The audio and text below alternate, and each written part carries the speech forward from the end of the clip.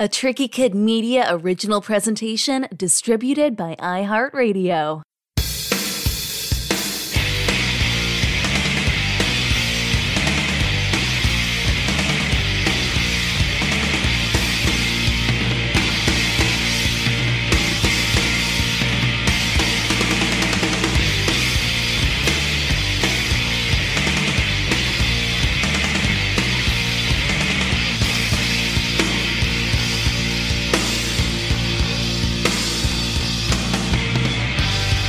Welcome to Tricky Kid Radio, where the past and the future meet the present for a fun mix of yesterday, today, and tomorrow, hosted by filmmaker and DJ Roy Turner. Thank you for joining us as we welcome special guests from every corner of pop culture and great music across every genre.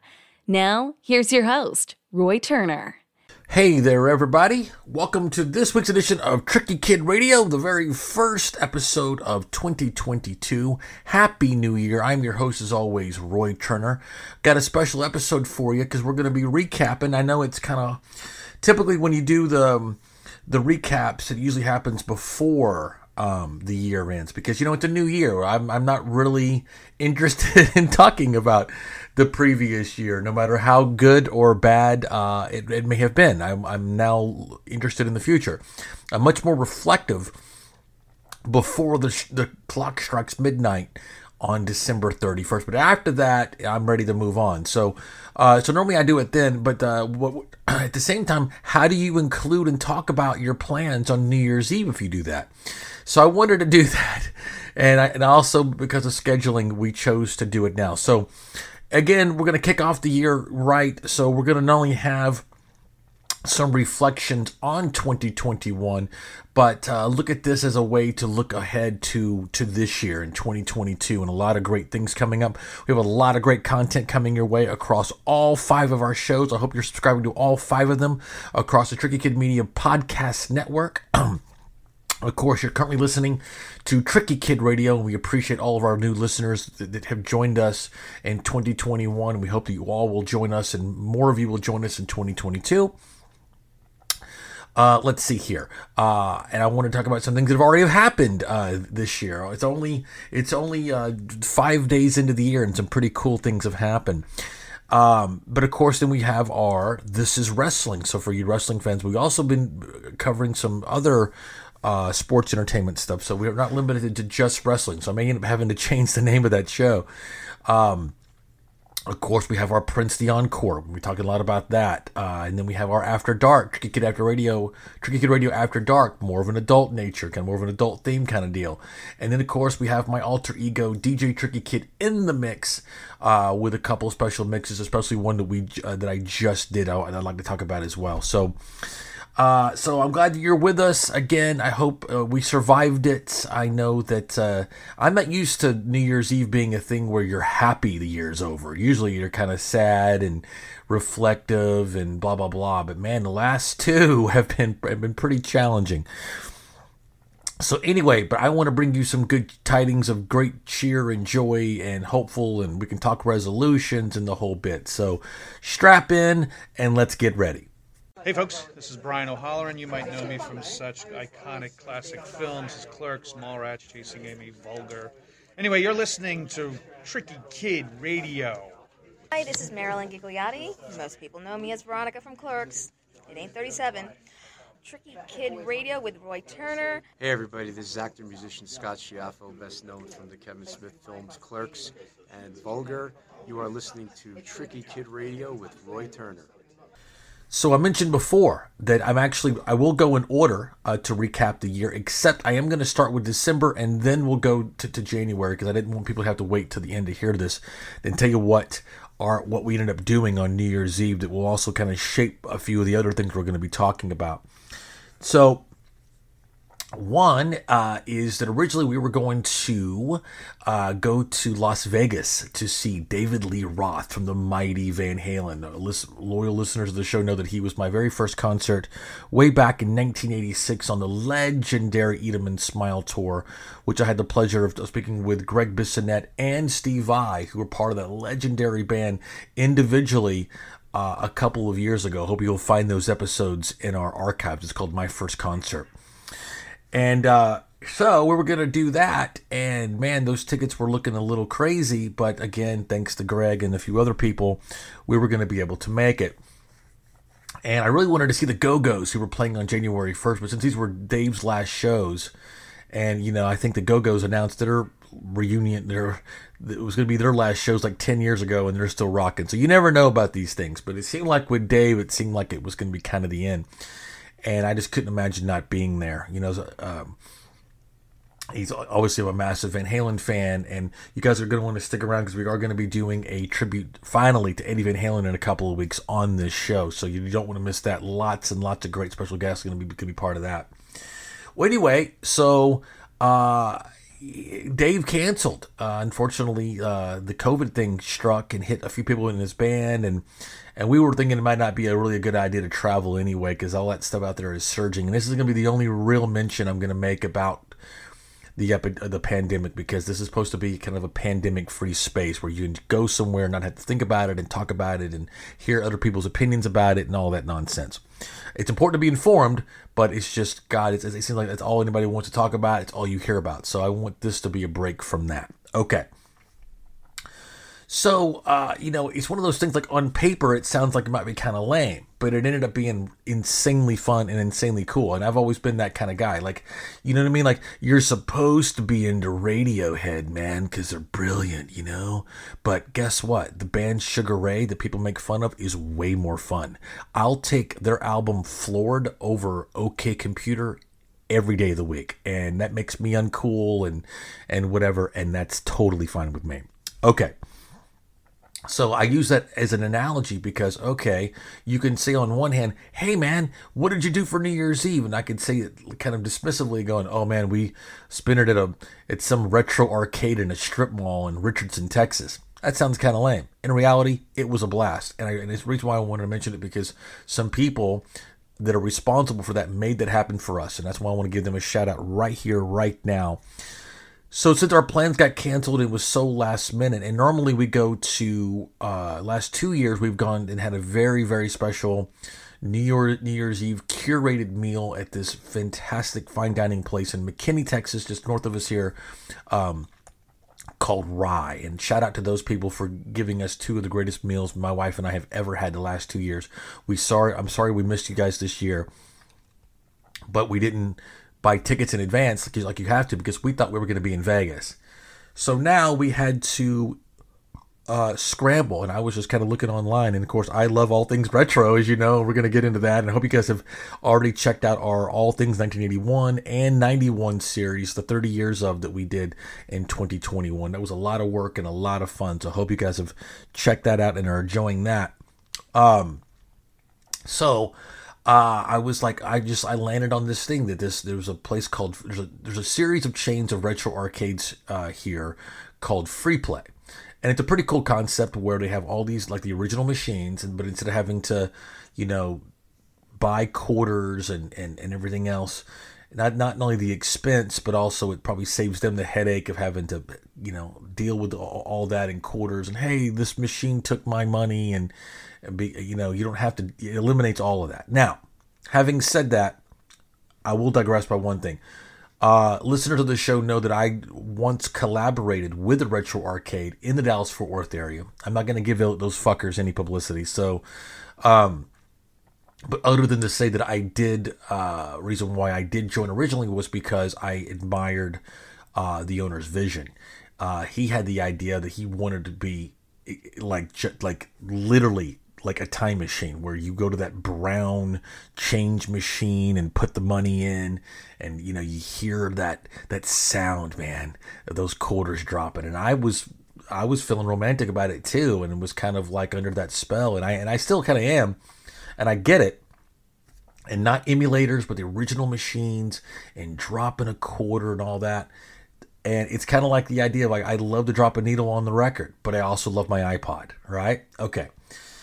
Well, people aren't, you can't put the tube back, or what's the analogy? You can't put the toothpaste back in the tube, right? I mean, that's cool, you know, but ultimately people, you know, you can be running around, this machine took my quarter, and that's all you're going to be doing. It's just kids, and they're probably most of them are probably lying about it, and having to count quarters and all this.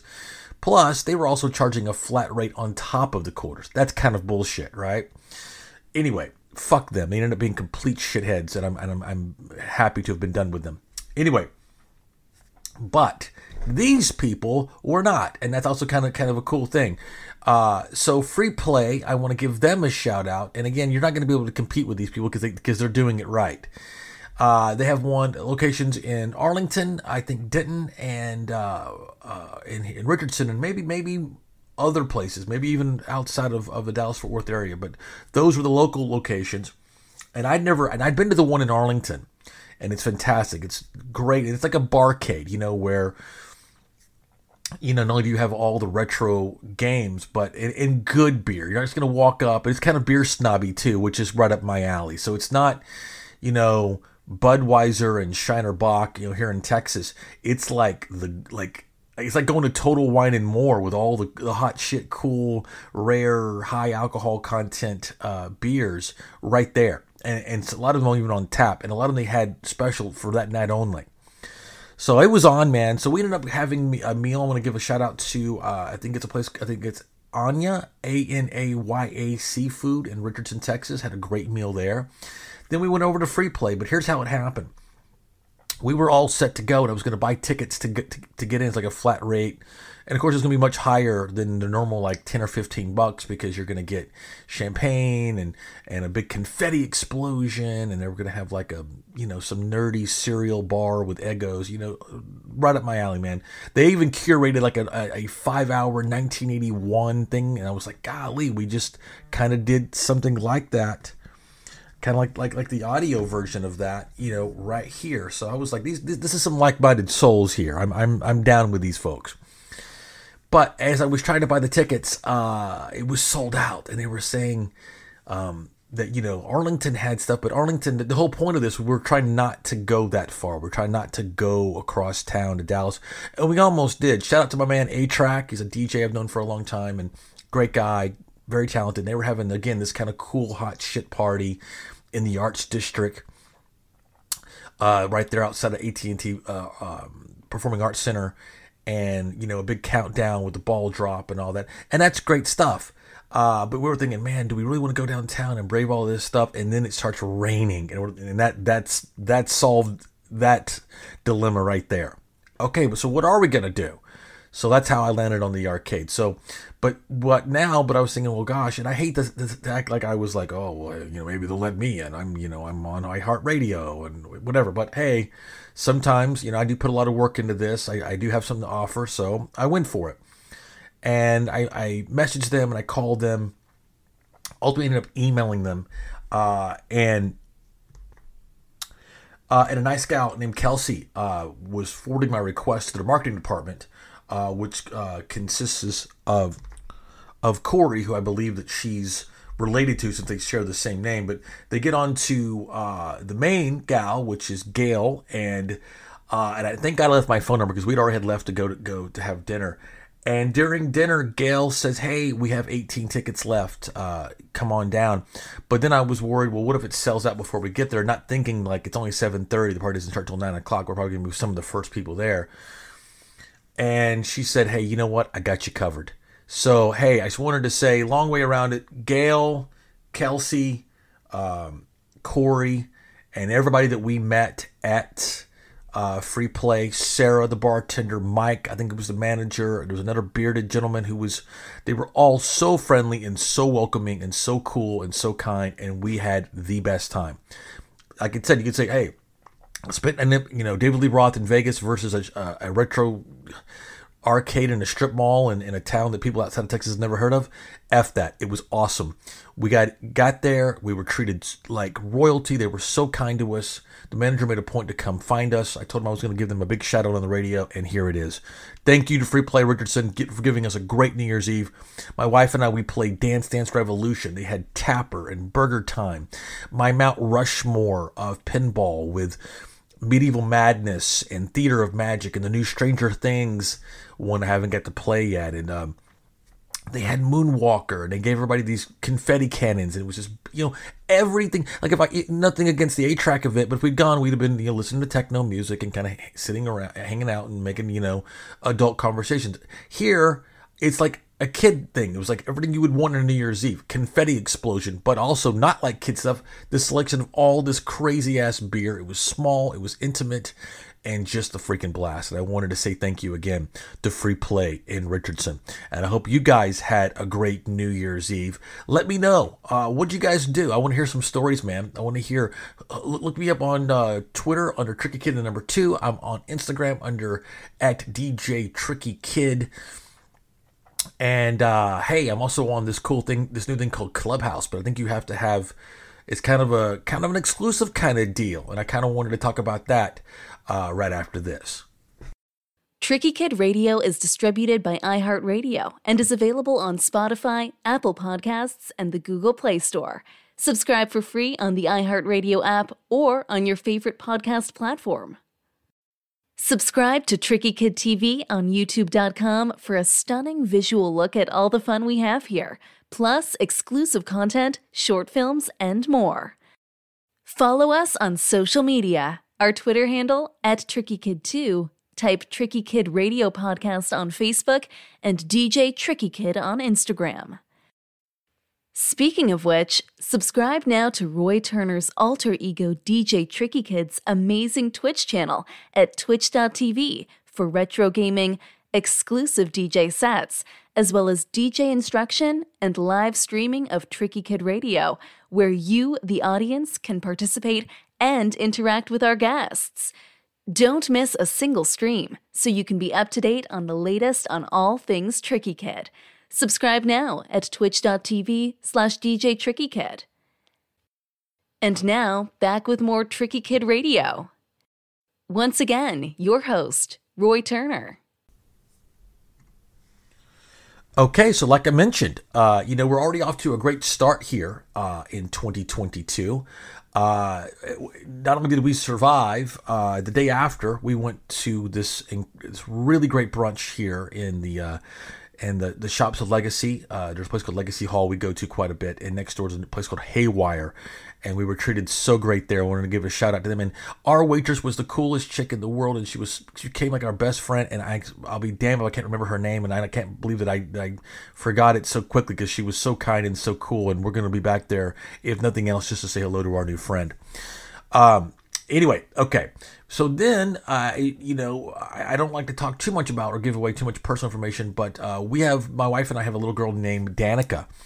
And as a filmmaker, I made a short film about her, which is a part of a project that I'll be doing every single year. I've done one for Miles the first 2 years of his life, and I've done one now. And so I plan to do at least 18 of these.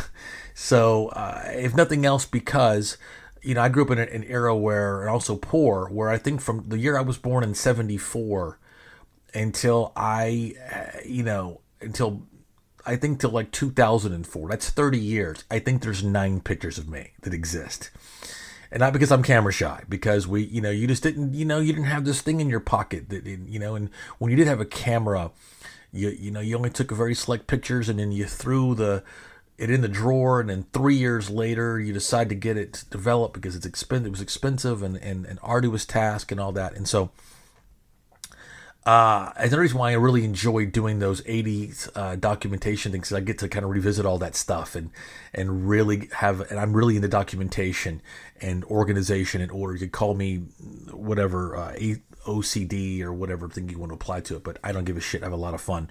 And 1982, I think I peaked in 82 at age 8, is my absolute favorite year. I cannot wait that now, because like I said, in 2020, we did 1980, 40 years. 2021, we did obviously 81. Now that it's 2022, we're going to be doing 1982, and I absolutely cannot wait. My favorite year ever. And I know I was only 8. I don't know how things peaked then, but we've had some good times after, but there's something about that, and I talk about that quite a bit. So I really hope you guys will tune in for that. That one's going to be a really special one. Probably also a very emotional one. If you want to hear me cry on the air, you'll tune into that one. But But anyway, reason why I mentioned it was because I just happened to say happy birthday to Danica McKellar. Our daughter is named after, her name is Danica Simone, named after Danica McKellar, of course, from the Wonder Years, because I wanted as an inspiration somebody to have the beauty and the brains, the fierceness with the decency. And also, she's a big math nerd, and she's a total babe. And anyway, I think she's the shit. So, and a great example, Simone being after Nina Simone, and I talk about this in the short film that I made. So anyway, whatever. I just happened to mention, Danica McKellar, hey, happy birthday, who turns 47, which is crazy to think that she's almost a year younger than I am. And still looks, oh my God, that girl's gorgeous.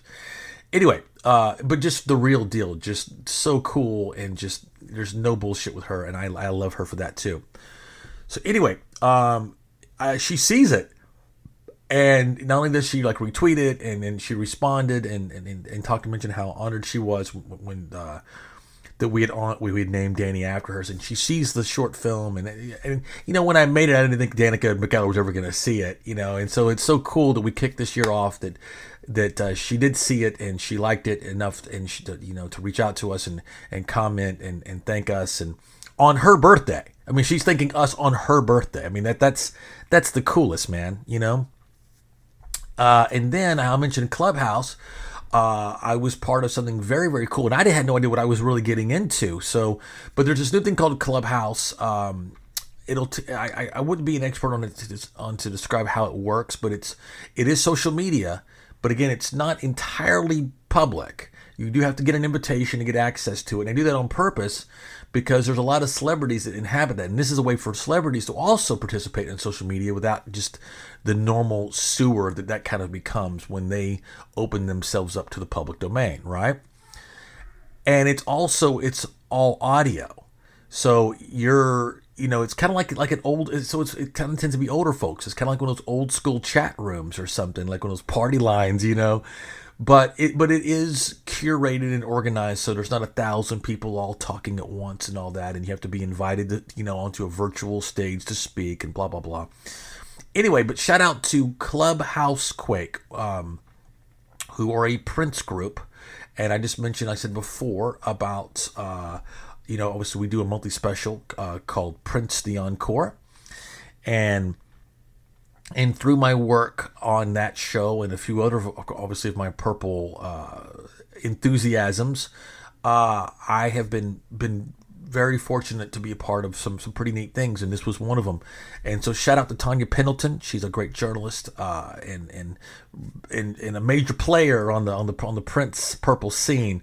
And we've done a couple of things together before, and so she actually invited me to come be a judge. And I honestly didn't know what I was doing or to be a judge, but one of my resolutions was to get involved with this Clubhouse thing, and here was the opportunity.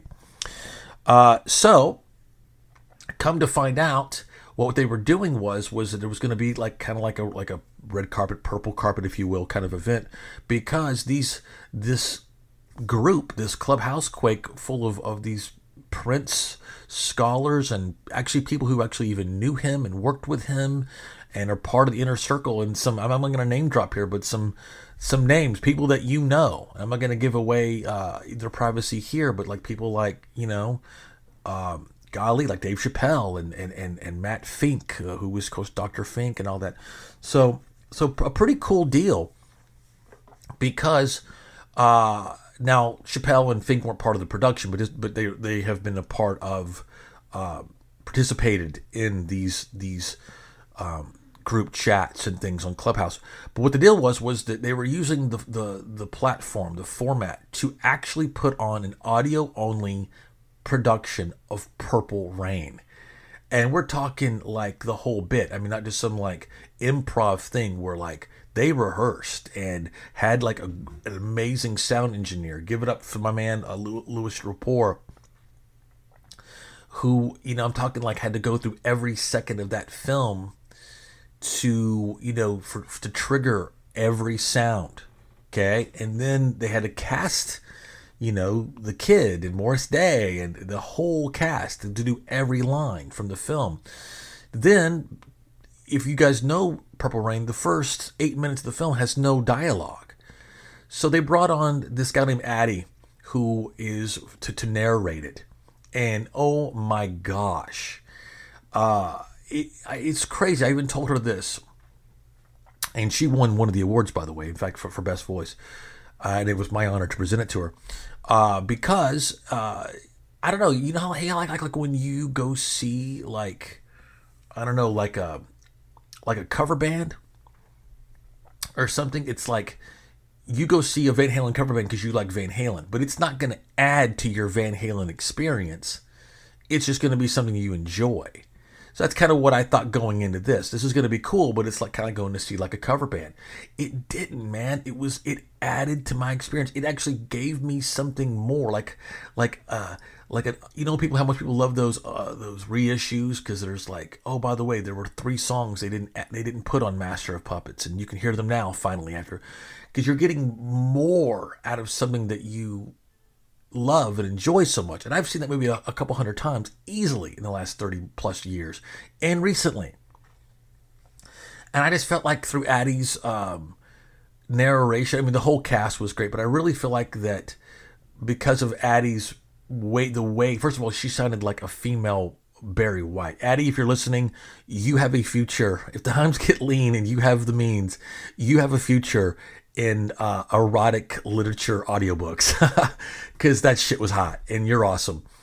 And anyway, but you know what I'm saying, like the way that she wrote, because they had to write narration, they're not just going just from the original script, and I felt like I understood things a little bit differently and appreciated different aspects of it a little bit differently. So the whole thing was freaking cool as hell. If you do have Clubhouse, if you don't have access to Clubhouse, try to get it.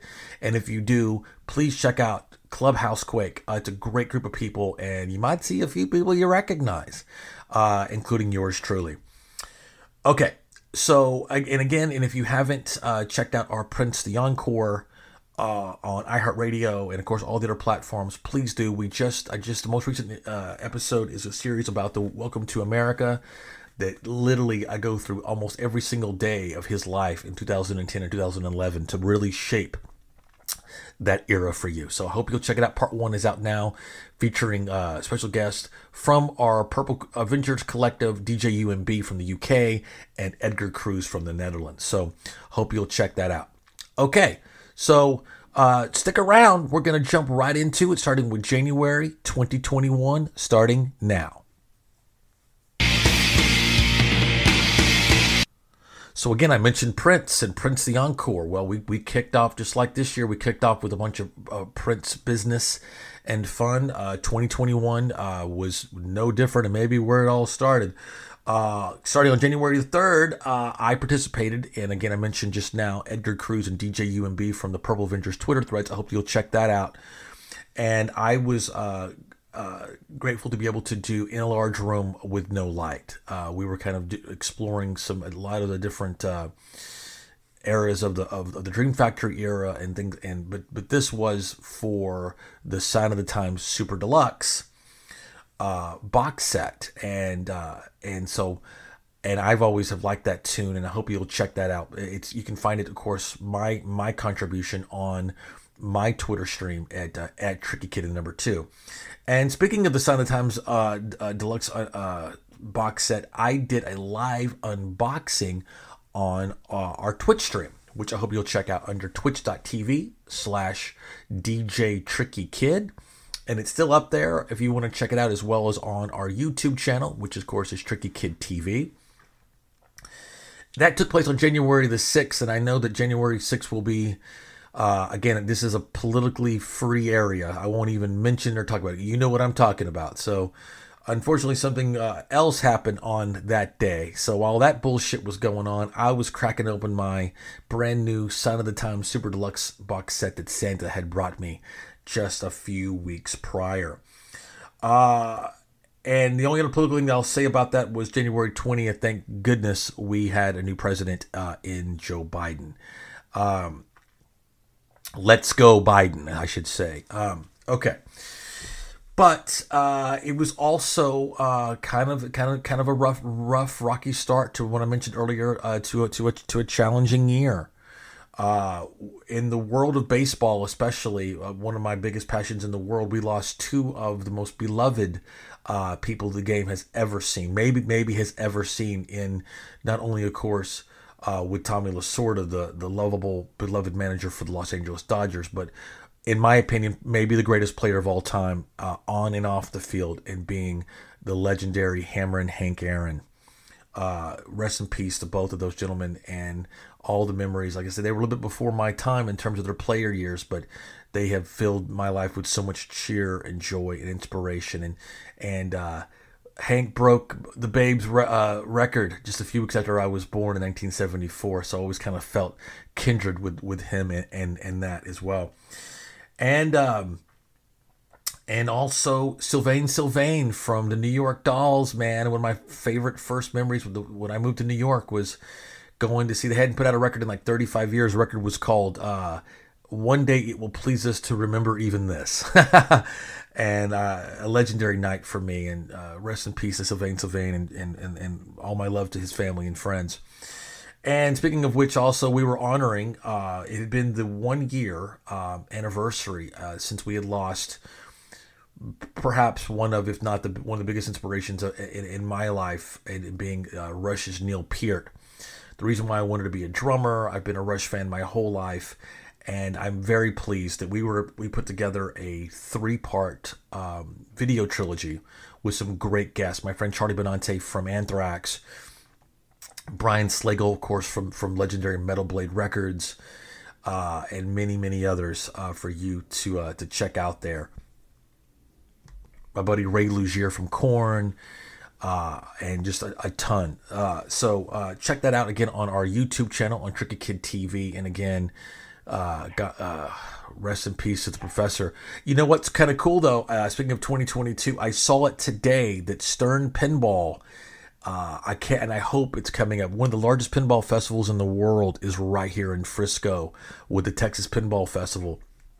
I hope Stern's bringing the. I know they are. They always have a big booth every year, and I saw the trailer for the new rut, because they've been really kicking ass with all like the musical ones. Like I think they did Metallica. I think they did Legacy of the Beast for Iron Maiden. I think they did an AC/DC one, and so how cool, man. There's a certain other 3-piece out there I'm hoping to make a pinball machine about, but you didn't hear it here because I want it to be a surprise. But anyway, I look forward to seeing and playing that Rush pinball machine. And man, if I can get my hands on the LE or the premium, I might actually have to pull the trigger and buy one. Okay, so that took us through January. How about we play some music, because something really, really cool happened in February, actually on the 12th, that finally, after 5 long years, one of my favorite bands in the world, especially they're not a new band, they've been around for over 10 years, but to me, it's like when I think of, newer bands, it's bands that have come out in the last 10 years, not the bands that I've been listening to since I was, 12. I love telling this story. I've told it before, so I don't want to have to, to bore you with it again, but there's a guy named Taylor Momsen. She was a child actress. You know her, of course, as Cindy Lou Who from the Grinch and all that. And me and my sister used to watch Gossip Girl, and she was on that. And I was on tour with like another band at the House of Blues here in Dallas, and then I heard like upstairs in the smaller room that Little J from Gossip Girl has her own little rock band, and they're playing. And I was like, oh, really? I got to go check it out. And I poked my head in, and not only was, this incredibly striking presence in her as a young, she was like 17 or 18. But it kicked so much ass. I ended up staying for the whole show, and I have been a massive fan since. I have all the records. And they had some issues, of course, with the pandemic, and I think that their studio got flooded through Hurricane Sandy. They had deaths in their camp. I mean, just had been through it all, unfortunately. And they finally dropped their record called Death by Rock and Roll. And it is, if you check out our top albums list for 2021, it tops the list right there. So check this out. I'm going to play you a single from it called Only Love Can Save Me Now. which features Kim Thale and Matt Cameron from Soundgarden. She was, of course, famously a massive Soundgarden and Chris Cornell fan, and live out her dreams of going on tour as the opening act. And unfortunately, they were the opening act the night that he passed away at his last show. And so she is one of the most outspoken fans of the band while he was alive, and certainly, of course, after. And she participated in this great memorial they had with him. The Melvins were at too. Anyway, they're back, and again, and Little J, all these years later, has grown up to be one of the most beautiful and powerfully sexy singing presence, rock, awesome things ever. The album cover is badass. She's like on this, I guess, like the grave, like death by rock and roll, and the idea of like bearing your soul. I mean, she's completely naked, and just fearless in that. And she's never really shied away from it. And I've always have admired that about her. She's even on, like, she has an album called Going to Hell, and she's, bearing it all, her soul, her body, the whole bit. And I've always just kind of liked that, just that badass fearlessness, no bullshit type kind of thing. So anyway, so check this out, man. This was the third single, but it's my favorite track. This is Only Love Can Save Me Now by The Pretty Reckless, and we'll be right back.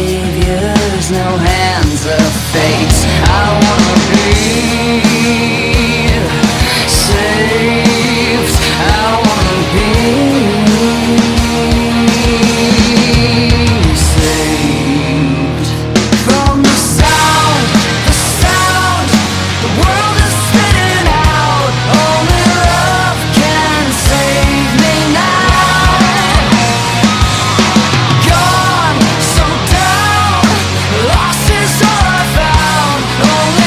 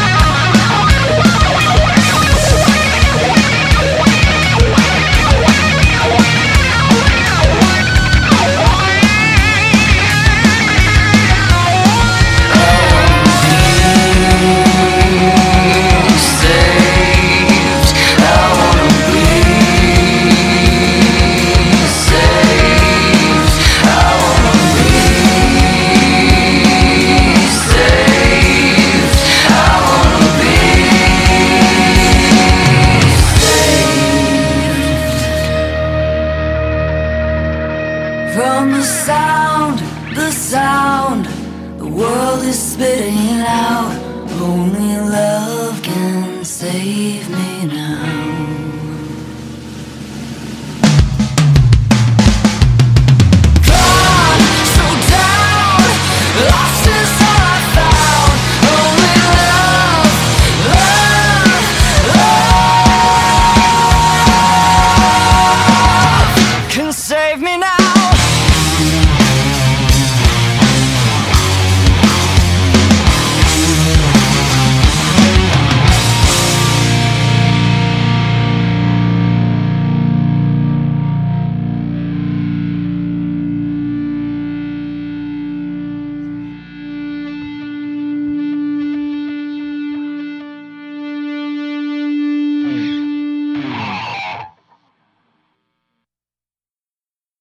This is Eva Lovia, and you're listening to Tricky Kid Radio with Roy Turner.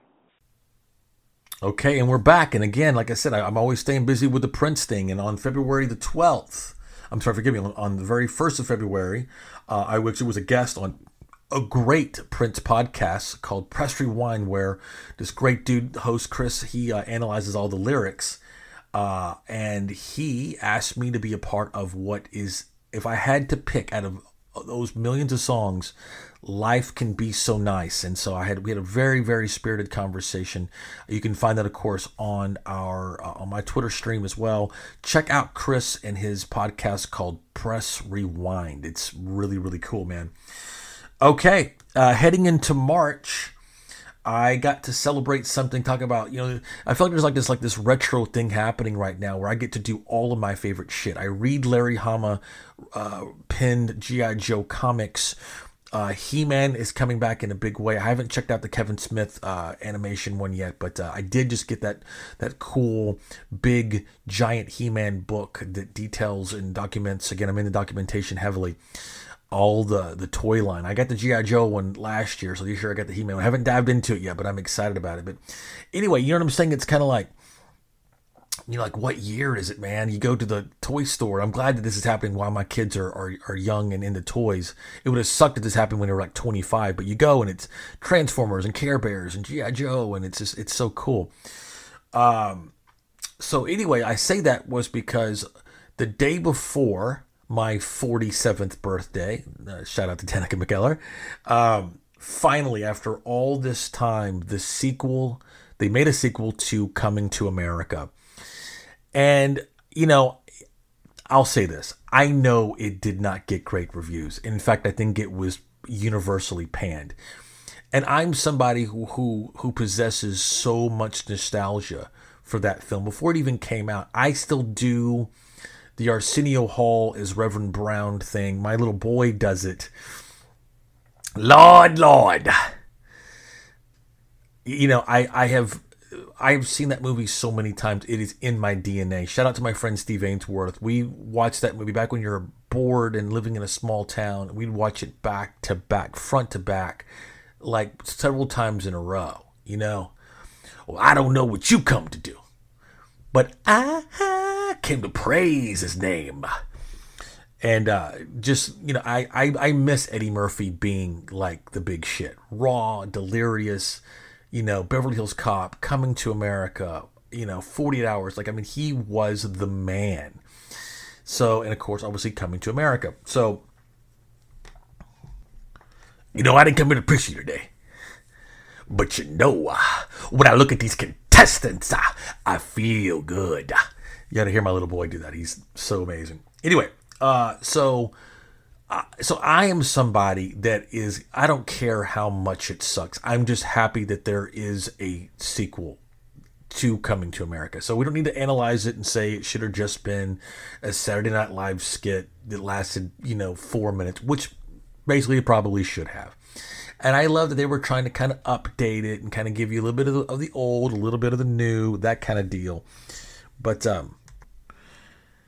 and here's the thing, like anybody that grew up with it, I wanted it to be great, and it's not great. And I'm not going to force it to be great, but it was enough. And I really enjoyed my birthday this year. I'm kind of a giver, so all too often when my birthday rolls around, I plan something, and instead of enjoying it, I'm like feeding other people or hosting a party that I'm cooking at and everybody gets to enjoy and sit. And I was like, you know what? Bullshit. This year, and my wife took me out for a really great dinner, and then we came back and watched because it debuted on the 4th or the 5th. My birthday is the 5th.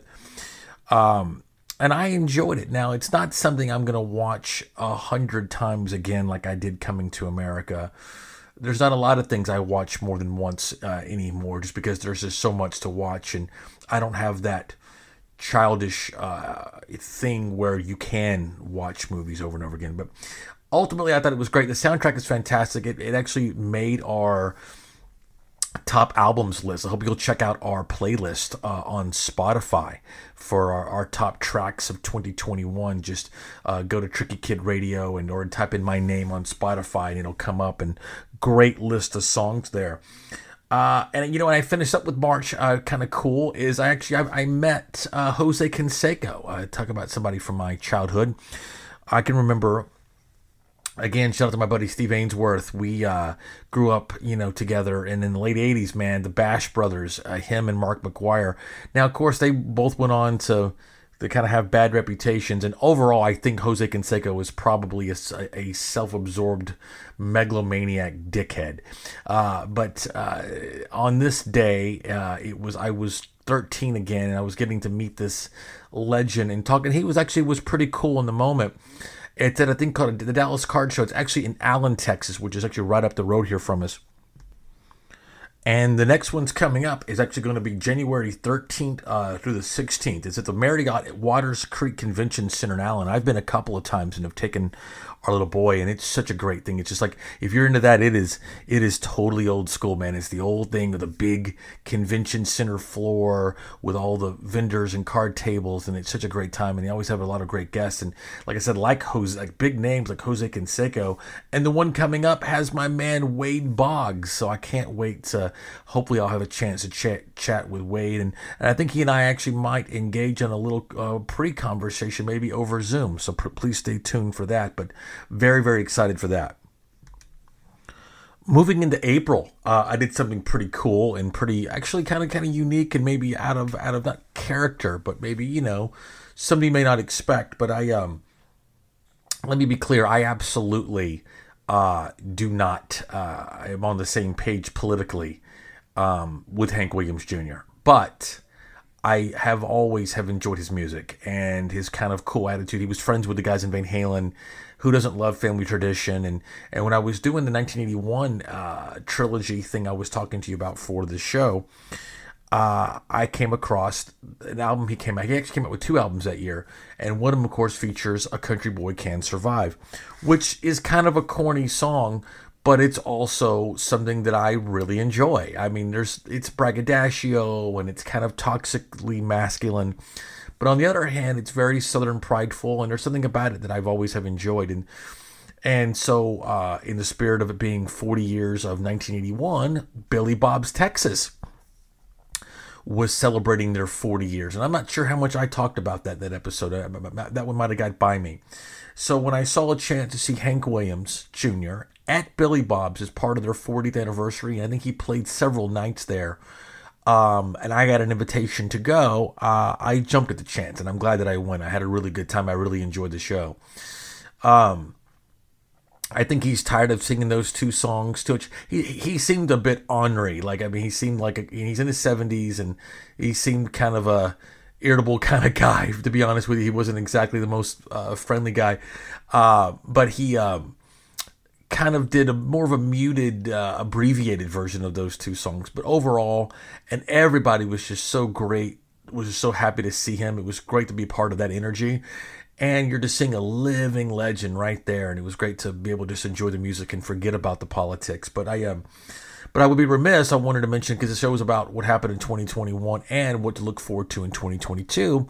Is I must have picked a great night, because the night that I went, he brought out several people. One being Miranda Lambert, and the other being Kid Rock. Somebody else that, of course, I'm not politically eye to eye with, who I kind of also kind of see as kind of clownish and kind of cartoonish, but I got to be honest with you at the same time, some of his songs, when they come on the radio, I do turn up, namely the he's kind of like a cover artist. You know what I mean? I know he has his own music. I'm not trying to be dismissive, but but a lot of his hits are him basically rapping or singing over somebody else's song. Like, he has the song called American Badass, which obviously is Metallica's Sad But True. And he has a song that's basically Sweet Home Alabama called All Summer Long. And not the most original song in the world, but those lyrics, every time I hear them, really touch me. And they're very specific, and they specifically take him back to a place, and via that, it takes me to a place that I enjoy. And for that, I'm grateful. And you know what? I've never seen him live, but I thought that was kind of cool. And he actually came to Billy Bob's last August. I wasn't there for like 2 huge nights. And he's coming back. I guess they were so successful. And, he could play these big arenas. But, he's really dialed into wanting to really be part of that thing. Like, he comes from Detroit and he's kind of on the rap scene. But there's this side of him. It's almost become the dominant side of him, where he really wants to be down with Bob Seger and Leonard Skinner and Hank Williams Jr. and that kind of culture. And I think he has become even more successful as a country artist or in that world, that because it's one of those things where it's like a crossover deal where if those guys could name one rapper or anybody that's associated with rap, it would be Kid Rock. So anyway, so he has 2 more big shows coming up just around the corner, January 14th and 15th at Billy Bob's. It will set you back a little bit. Pit tickets are face value are like $300. And even just to get in there, usually you can just get like some little $15, $20 general admission ticket just to kind of walk around.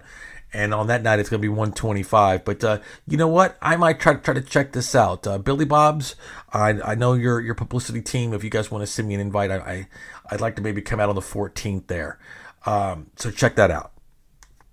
And Kid Rock, of course, has also been a part of professional wrestling. He's performed at several of the big major events. And boy, April was a big, big, busy month for me and my endeavors, who also had something to do with wrestling. So, of course, loyal listeners know that I have been forever. I'm now in year 4 starting now of a project that has been trapped in developmental hell thanks to the pandemic and many other different just insanities. Trying to make this docu-series, whatever it's going to become, about the legendary band from Houston, King's X, that has taken me all over the country, and it's actually going to take me to Europe this year.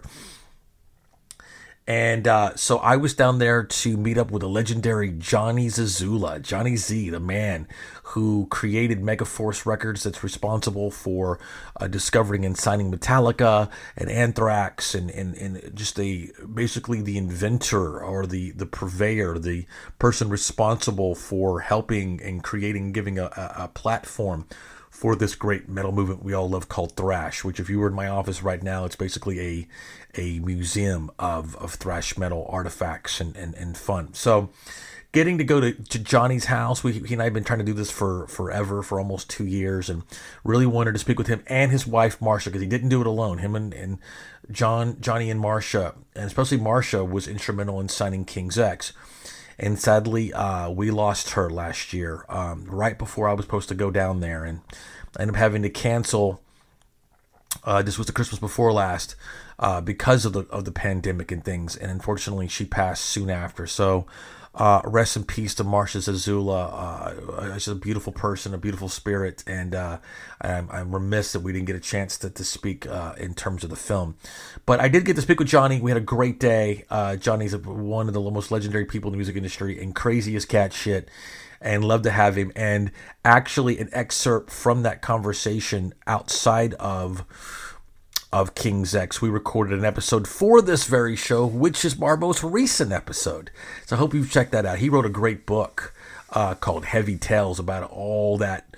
He's led a crazy life, man. He's like the heavy metal Tony Soprano. And he'll remind you of it too. He's very New York. He's very Bronx, and he's kicking it in outside of Orlando. And you walk in there, it's like a museum, man. It's just insane. Check out that episode. I talk a lot about it. You walk in, that original photograph that's on the back of Metallica's Kill 'Em All. It's just on some frame right there. And you walk in, it's just like, golly, there's the fucking Mona Lisa right there. So anyway, I hope you'll check out that episode. Johnny and I always have a great time. We have a lot of mutual respect for each other, and we always have a good time, and much respect to him. And I'm looking forward for you guys to see his contribution to our King Sex project as soon as I can get this fucking thing done. And while I was there, I also shout out to my man Bobby Schneck. He works with Aerosmith, and he's down there in Clearwater. And I'm not going to give away too much of his role because it would kind of give away something I want people to discover as they see it. But just I want to give a shout out to Bobby while I was mentioning it. But what brought me down there that paid for the whole trip was we were there to cover WWE's biggest event of the year, and literally the biggest event in the wrestling world each year, of course, is WrestleMania. And we were down there for WrestleMania 37.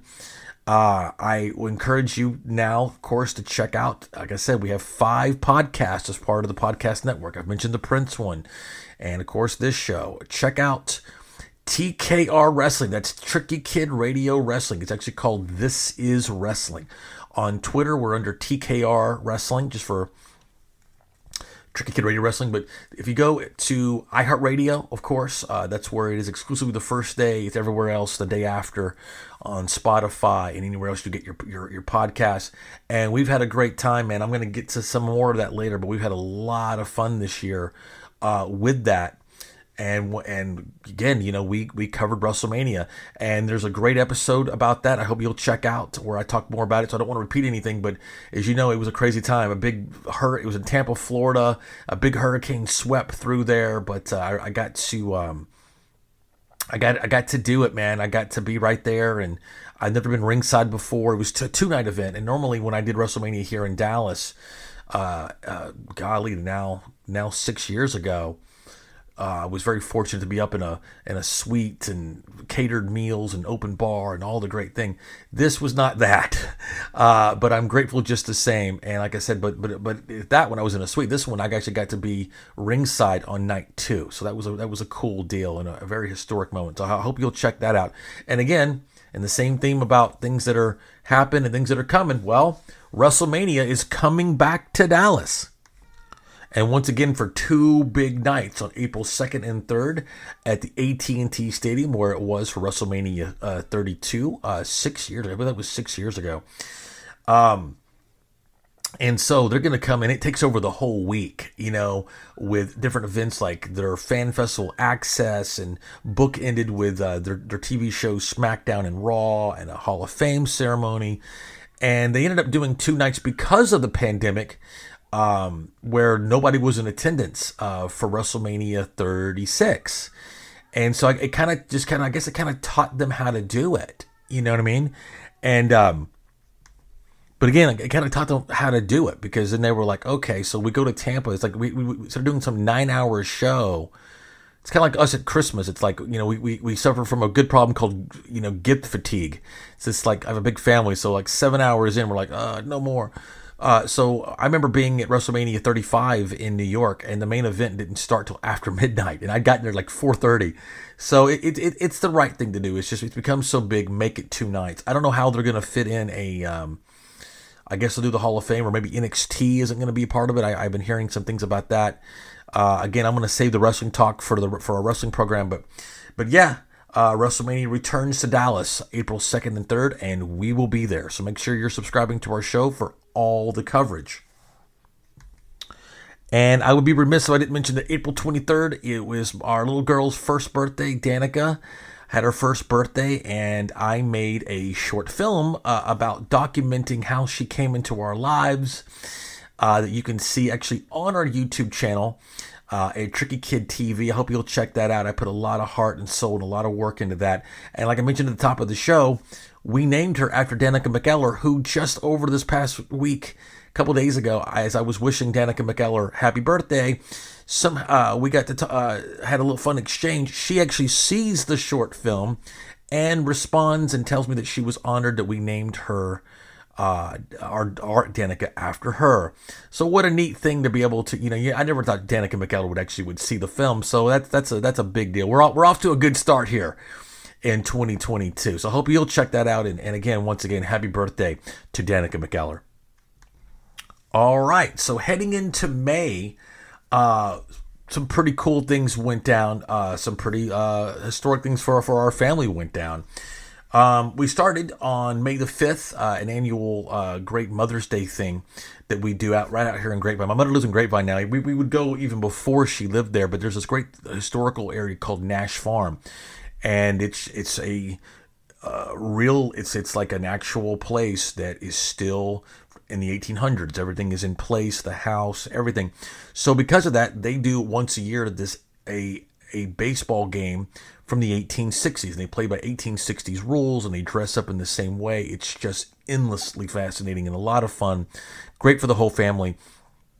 And it's like a donation. It's like you pay $5 and they give you lemonade and popcorn, and it's just a wonderful, wonderful thing. And we've been a couple of times, and being able to take my children this year, and footage of that was also part, like I mentioned earlier, about how I do a yearly video that documents the year's events in my children's lives. And there's a great portion from that day in this year's video for Miles' birthday. And speaking of the children, we went on something pretty amazing, pretty historic, and also insanely fucking stressful. But a lot to unpack here, but let me just try to get you through it a little bit here. Okay, one. The previous Christmas, I had gotten my wife, you might have seen this thing called The Mirror, like it's like a workout thing. And it was insanely expensive, but totally awesome, and just a way for Jocelyn and I to be able to stay in shape during this pandemic and all that. And she'd wanted it. And you also have to drop like $40-50 a month on this app to keep it rocking. Otherwise, it's just a big fucking paperweight. Well, anyway, it was pretty apparent by June that it just wasn't working out. There wasn't motivation. There wasn't accountability. The children were making it very difficult every time, her and I, especially her, would try to attempt to do a workout. So a decision was made to sell it. And what was pretty cool is that this is where it's meant to be kind of shit, because the person that purchased it, that was showed interest when I posted it online, was in Little Rock, Arkansas, where I'm from. And I could spend an hour talking about this, but very briefly, I returned to Little Rock in 2019 after a 35+ year absence. And not on purpose, because we were originally supposed to go to Iceland for our honeymoon and ended up going camping. My wife loves to camp up in the Ozarks, and I asked to drive through Little Rock on the way home, and something spectacularly divine intervention-y, even though I'm not a spiritual person, seemed to have taken place. And I have talked about that before, and I'll talk about it more, and I'm also working on something to document that as well. So anyway, I tell you that to let you know that I have committed myself to returning to Little Rock, specifically the place. I remember how I said earlier how I peaked at age 8 in 1982, where we lived there in this very special place in my heart and soul and my mind, an apartment complex that used to be called Grayback. And I've made it an effort to return there every single year since then. And that was in 2019. What's crazy now that it's 2022, the amount of time that we lived there, it's like I feel like the first time I went there in 2019 was just 2 weeks ago. And now when I plan to return this year, from 2019 to 2022 will be the same amount of time when we actually lived there, which seemed like we lived there for a lifetime. Isn't that a special thing? Isn't that a magical thing whenever you're a kid, and those times that are just, you still dream about them, and they live in your heart, and you live in your mind and your soul. And in my mind, we lived there a lifetime, but in reality, it was just under 3 years. So anyway, I always look for a reason to go. It usually kind of reveals itself. I don't usually plan it. And 2020, I was in Chicago and with Charlie from Anthrax, and I decided to drive home because I wanted to see Memphis. And then I went to Little Rock and booked a hotel for a week and literally visited every place that we used to live as much as I could. And then so now 2021, I had and so to please her as well, and we brought the kids. We planned this really great camping trip around it right there in Rogers, Arkansas, just outside Hot Springs. And I've spent a lot of time in Hot Springs. Here's the good, the bad, and the ugly. The good, we had the most beautiful camping spot ever that was elevated right on the water. And there I am with my family and their first camping trip. The fact that my children's, I'm going to cry right now saying this, but the fact that my children's first hotel stay was in Little Rock is unbelievable to me. There's just something about that is so incredibly special. The fact that my children played in the courtyard of Graybeck, because the first time in 2019, it was just me and Jocelyn on our honeymoon. 2020, I was alone. 2021, it was all four of us. And I almost, if not for the pandemic, I would have, I was going to return this December, make it 2 trips into 2021, because while we were there, we met this kid named Ryan that used to live in the same apartment my friend Joe Barry did, and he looked like Joe. It was like Field of Dreams, which I'm about to get to as well. It was like a ghost coming out of the cornfield or something. It was just, it sounds like I'm making something out of nothing, but I have video footage of this. And so for us to resume that and have like this like kickball game with this kid that looked just like Joe, or, like Shoeless Joe Jackson. No, it was just something magical happens every time, except when I went in 2020 by myself. I was only there for like 20 minutes and was kind of run off by the locals. Unfortunately, it's become a very dangerous area, and I know we're kind of taking chances being there, but we go during the day, and this time there was really no threat or no problem, thankfully, and there was but anyway, so we dropped off the Mirror. The kids had the first hotel stay, and then we went on this camping trip. But the stress of it was this: 2 things. One, this is a little personal, but I have suffered from so much insomnia that I decided to experiment with an Ambien prescription, which I deeply regret and recommend anybody out there that suffers from anxiety or any sort of mental health disorder or depression, whatever, stay the fuck away from it, because this shit is kryptonite. And I thought it was because something about Little Rock was building, was tapping into some crazy old demons and wounds and shit from all of my family. Maybe it did. Maybe it made me a little more sensitive. But what I learned was that I didn't realize you have to take Ambien every single day. That's why it's so addictive. And I didn't want to take it every single day. And so I hadn't taken it. And because of it, I was like literally suffering from like delirium. I can't believe I'm telling you this on the air, on this camping trip. And it was just hellish. And I did my best to hold it together and keep it for my family and not ruin the trip and make it, about me and all that. Second thing that was hell was that made, even if that hadn't happened, there was this weird Twilight Zone-y thing that kept happening. First of all, we couldn't seem to leave this Walmart. It was like we thought we had everything, and before we leave, we forgot this, and we would go back in without leaving. And then I guess just the cadence of way that we talk. There were locals that thought that we were, they were one part nosy, but mostly helpful. People in Arkansas are the best people in the world. So they thought we were like, I don't know, in distress or fighting or whatever. Then it's pouring down raining. And then somehow we had literally had packed. My wife doesn't go camping as much as we move to the camping site. We take everything we own or load it to the ceiling in the car. And the car literally fucking busted, man. It was like the back hatch opened and we didn't realize it, but a bag had fallen out that had like all the kids' clothes in it. And after we finally got to the camping site, I had to go the hour back to that. I mean, that just when I thought I was out, they pulled me back in. And I had to go back to that same fucking Walmart to get them something to wear in the pouring rain. And it was on one hand, it was fucking misery. But I wish I could remember the name of the place, because I promised this guy I would make a shout out on the air. And I think I did the week after. But we ended up, because of the rain, we didn't have a tarp. We also couldn't cook the food that we had purchased. So I ended up finding one of these great little, restaurants that is just some literally like a little hole in the wall in the middle of the woods. When we lived in Jacksonville, Arkansas, there used to be this great restaurant. It was just all it was an old double wide trailer, 2 of them pushed together.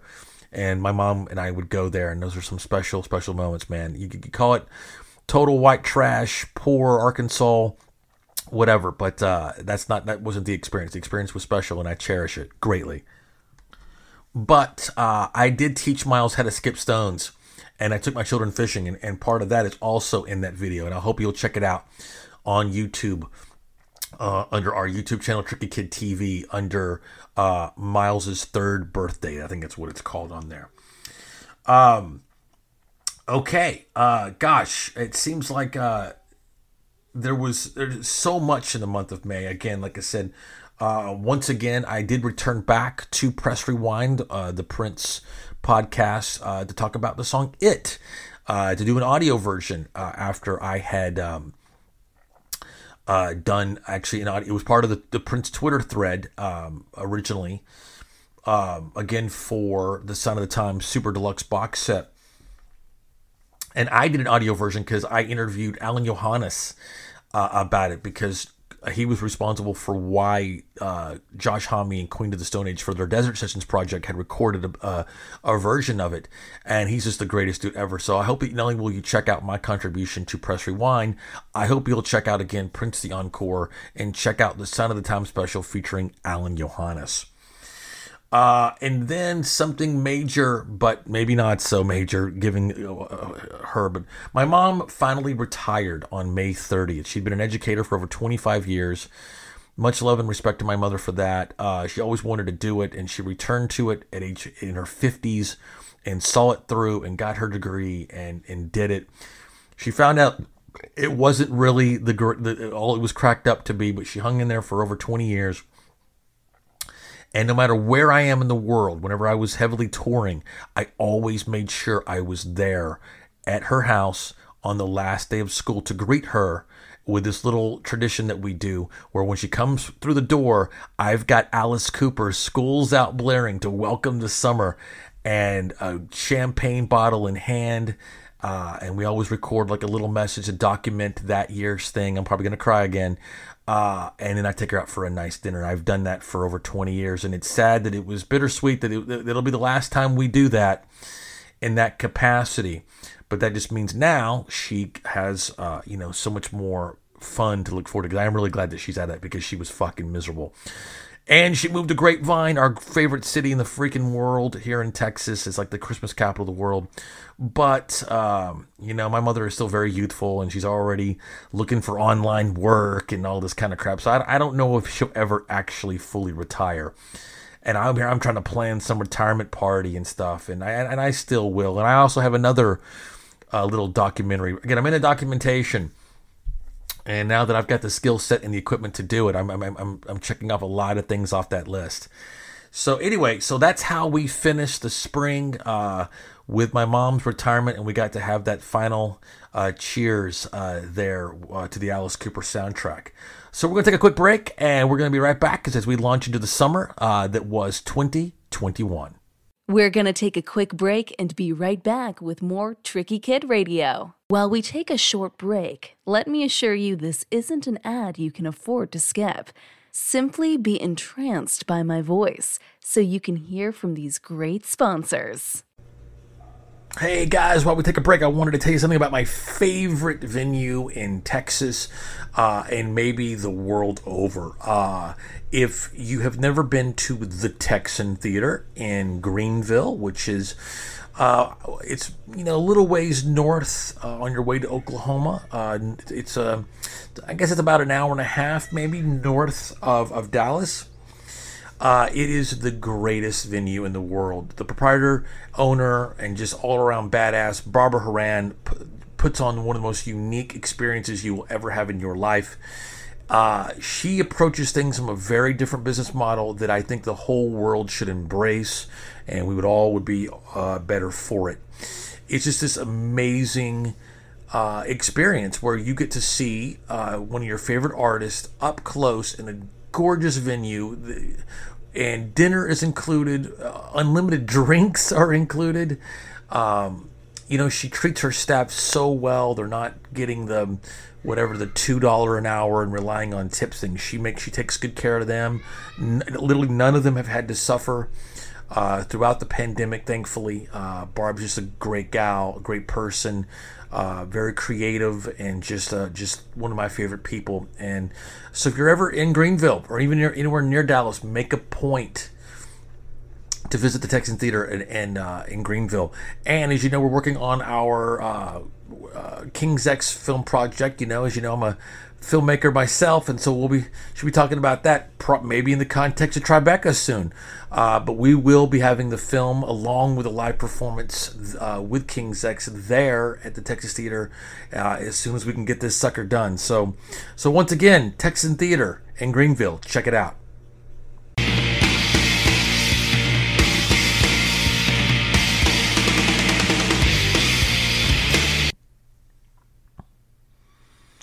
All right, we're about to get into the summertime here now of 2021.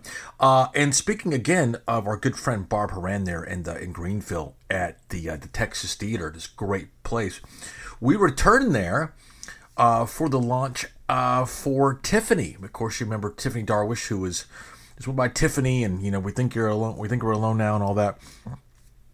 Actually, the last time we were there, Tiffany came out with a fantastic record. Actually, one of our favorite records back in 2018.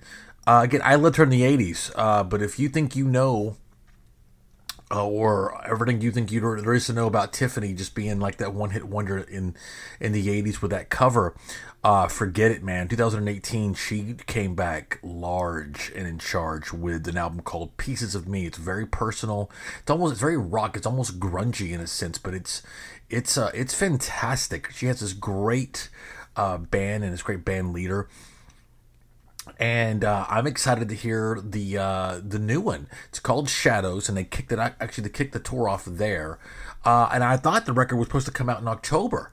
The single did. There was a single that came out, but the album has yet to surface. So I'm looking forward to that in 2022, which kind of is also the theme of this show as we look back on 2021 while still looking forward ahead to 2022.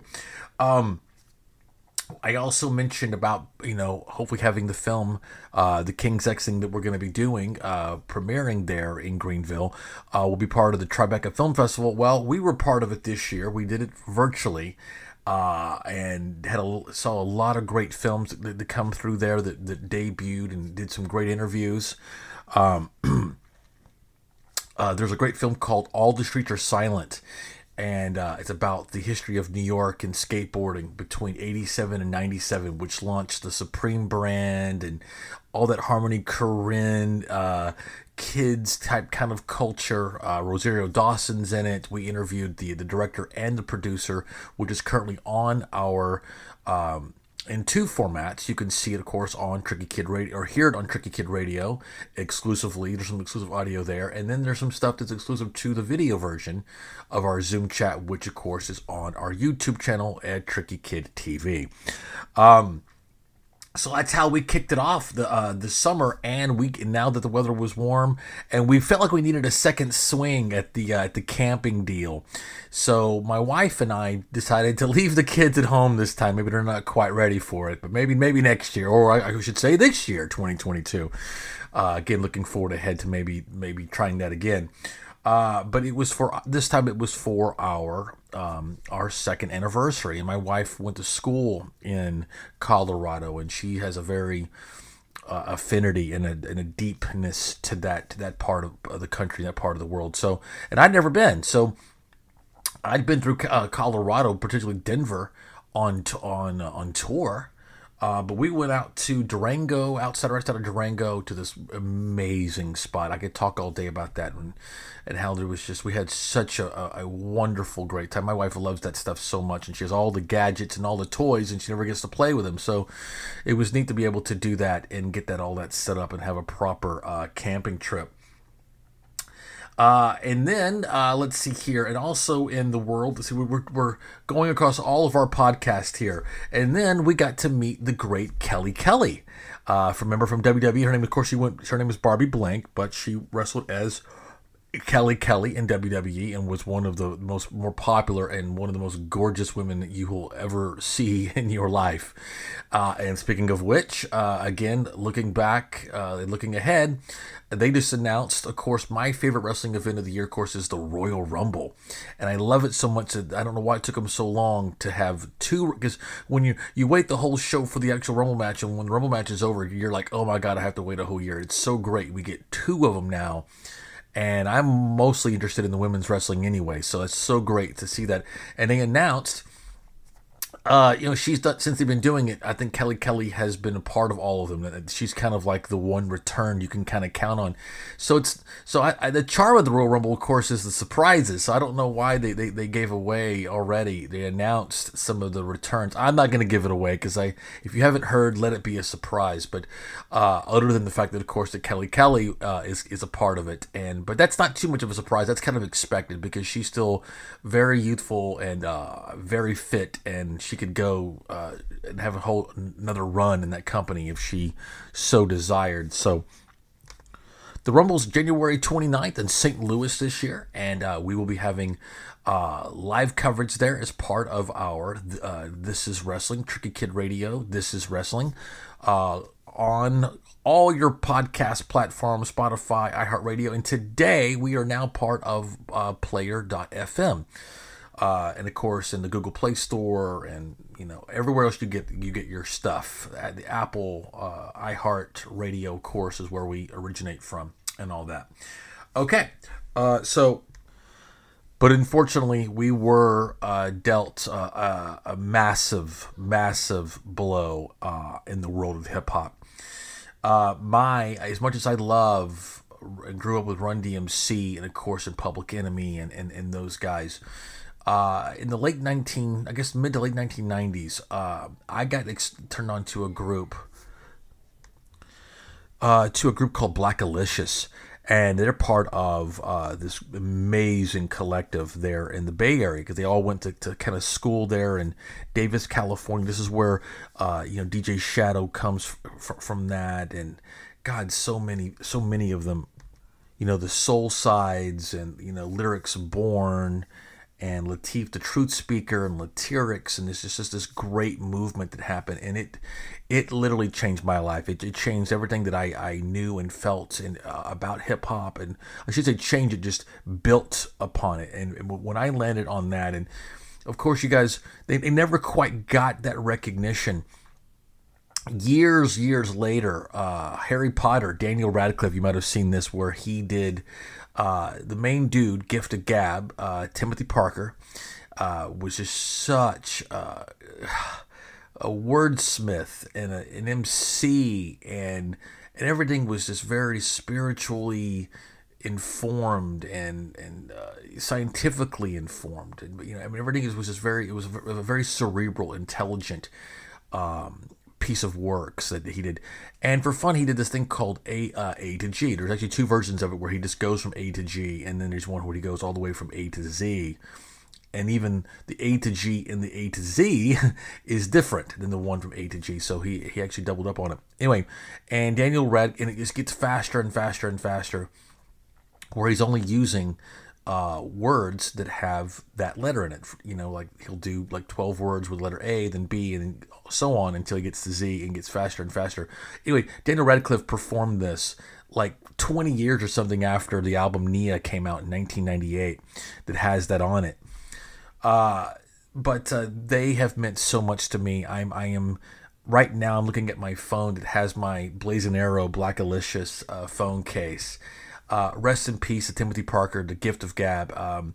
We did, again, will be a plug for another one of the podcasts, but I'm going to play you a song here, though. We did a tribute to the Gift of Gab, Timothy Parker. Unfortunately, he passed away, again, on June 25th. He'd had some big health problems. He was always kind of a large guy, and I think he eventually, I don't know if it was some sort of kidney or liver failure. I know he was having to get a transplant, and unfortunately, he succumbed to it. But during all of this, he still released a record last year, which is one of his best. As a solo, he still put out a lot of solo records, and just the title of it brings a tear to my eye. especially knowing what was going on and what eventually happened. And the album is called Finding Inspiration Somehow. And I would like to play you a song from that right now, that no matter what you're going through or what kind of year you had in 2021, if you're hearing this, you get to have a 2022, and Tim Parker does not. And he still was searching and was motivated to stay positive, to find inspiration somehow. And I hope that you'll do the same. And if this show can be a part of that, that makes me, that's our whole thing, man. So check out this. The song is called "You're Gonna Make It to the End," and gosh, how fitting and how perfect is that? And this is just one part. I want to play you the whole song here, but we did a full tribute. I did a full tribute as my alter ego, DJ Tricky Kid, and you can hear that as part of, if you are not already subscribing to DJ Tricky Kid in the Mix, and that is on iHeartRadio exclusively. It is not on Spotify. It's available the next day on every other platform except for Spotify. It's called The Fallen Heroes of Hip Hop 2021 because we lost so many. Unfortunately, it just kept happening in 2021. We lost so many. I did a scratch routine and the tribute live via my Twitch channel, which is twitch.tv/DJ Tricky Kid, and it's still up right now, and it will be up for the duration.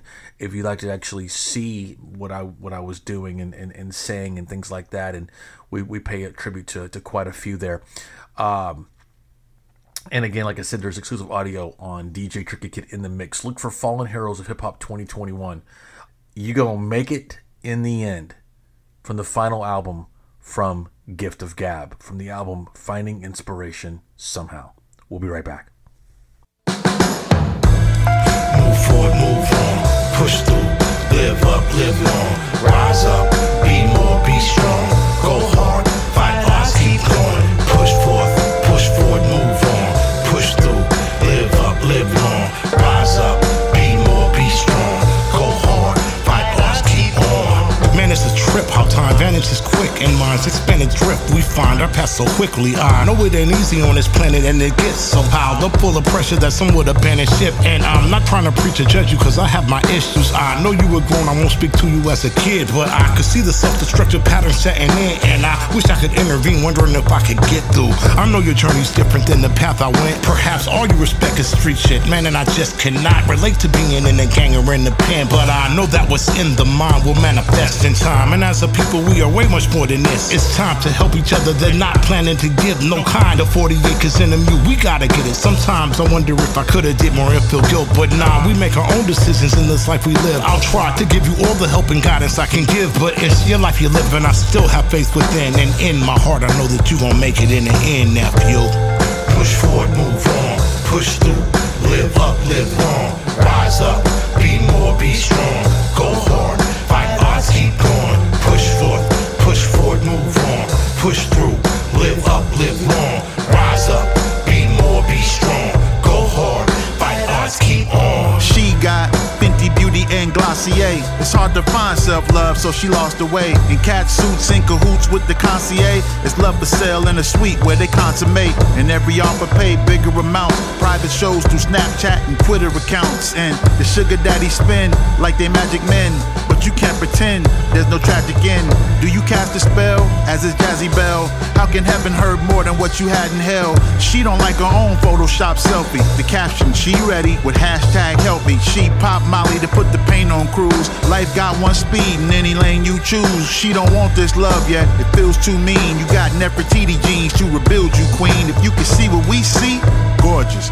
There ain't a camera that can capture your royal stature. We here when you decide to be free. You already everything you aspire to be. Just hold on. Push forward, move on, push through, live up, live long, rise up, be more, be strong, go hard, fight odds, keep going, push forward, move on, push through, live up, live long, rise up, be more, be strong, go hard, fight odds, keep on. Man, I love you, but you do some really dumb shit sometimes. And though I still hug you, I really wanna go upside your head sometimes. I mean, lying to everyone else is one thing, but lying to me, bruh, come on. But what's worse is when I see you lying to yourself. That's really how I know that something's wrong. And everybody likes what they like, can do what they want to do, say what they want to say. But all those actions have consequences. You're gonna recognize that fact someday. And when you do, I hope that I'm around to help you and tell you that everything will be okay. But the truth is gonna be a reckoning, and every man's gotta carry his own weight. So until you assume responsibility and do accountability and treat me like a friend, I'll keep trying to push you to the finish line. I really hope you're gonna make it in the end. Push forward, move on, push through, live up, live long, rise up, be more, be strong, go hard, fight odds, keep going, push forward, move on, push through, live up, live long, rise up, be more, be strong, go hard, fight odds, keep on.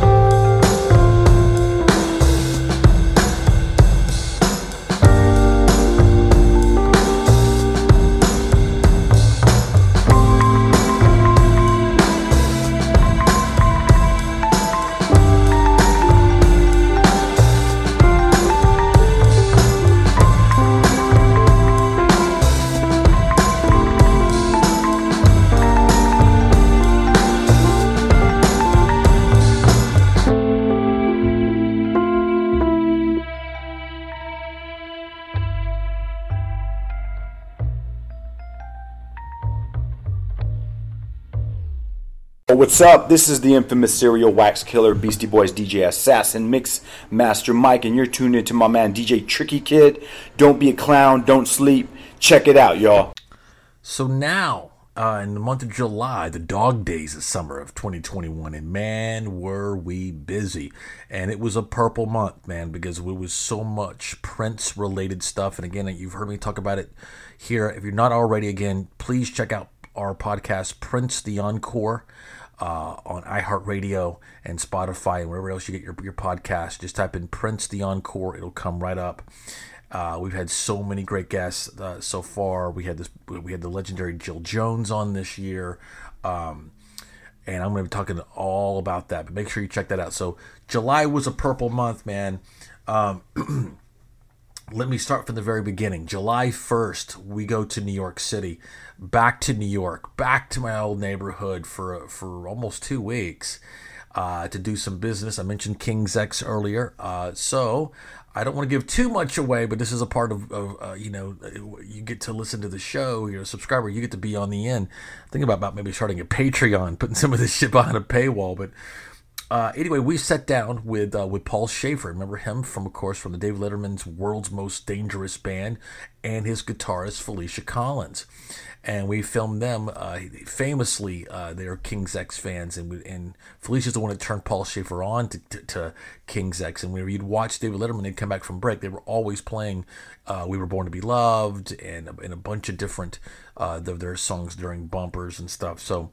Had to have them be part of the project, and how fortunate we were to be able to go to New York and go back to the neighborhood and sit down with these two huge talents. And Paul was the fucking coolest, man. He's just one of those people that just bursting with all the stories, because he's played and met with everybody. He's a leader of the Rock and Roll Hall of Fame, the jam they have at the end and all that. So just a great guy. Told me some great James Brown stories, Prince stories, all the way around.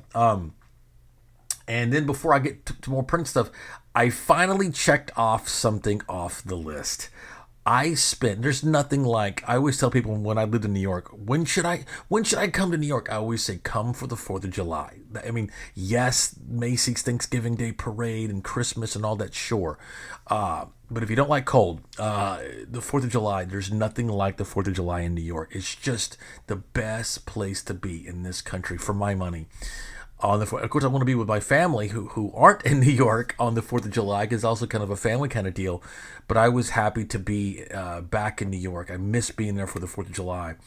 But all those years, I still had never made it out to Nathan's hot dog eating contest there in Coney Island. Keep in mind, Coney Island's a 90-minute, train ride from the city.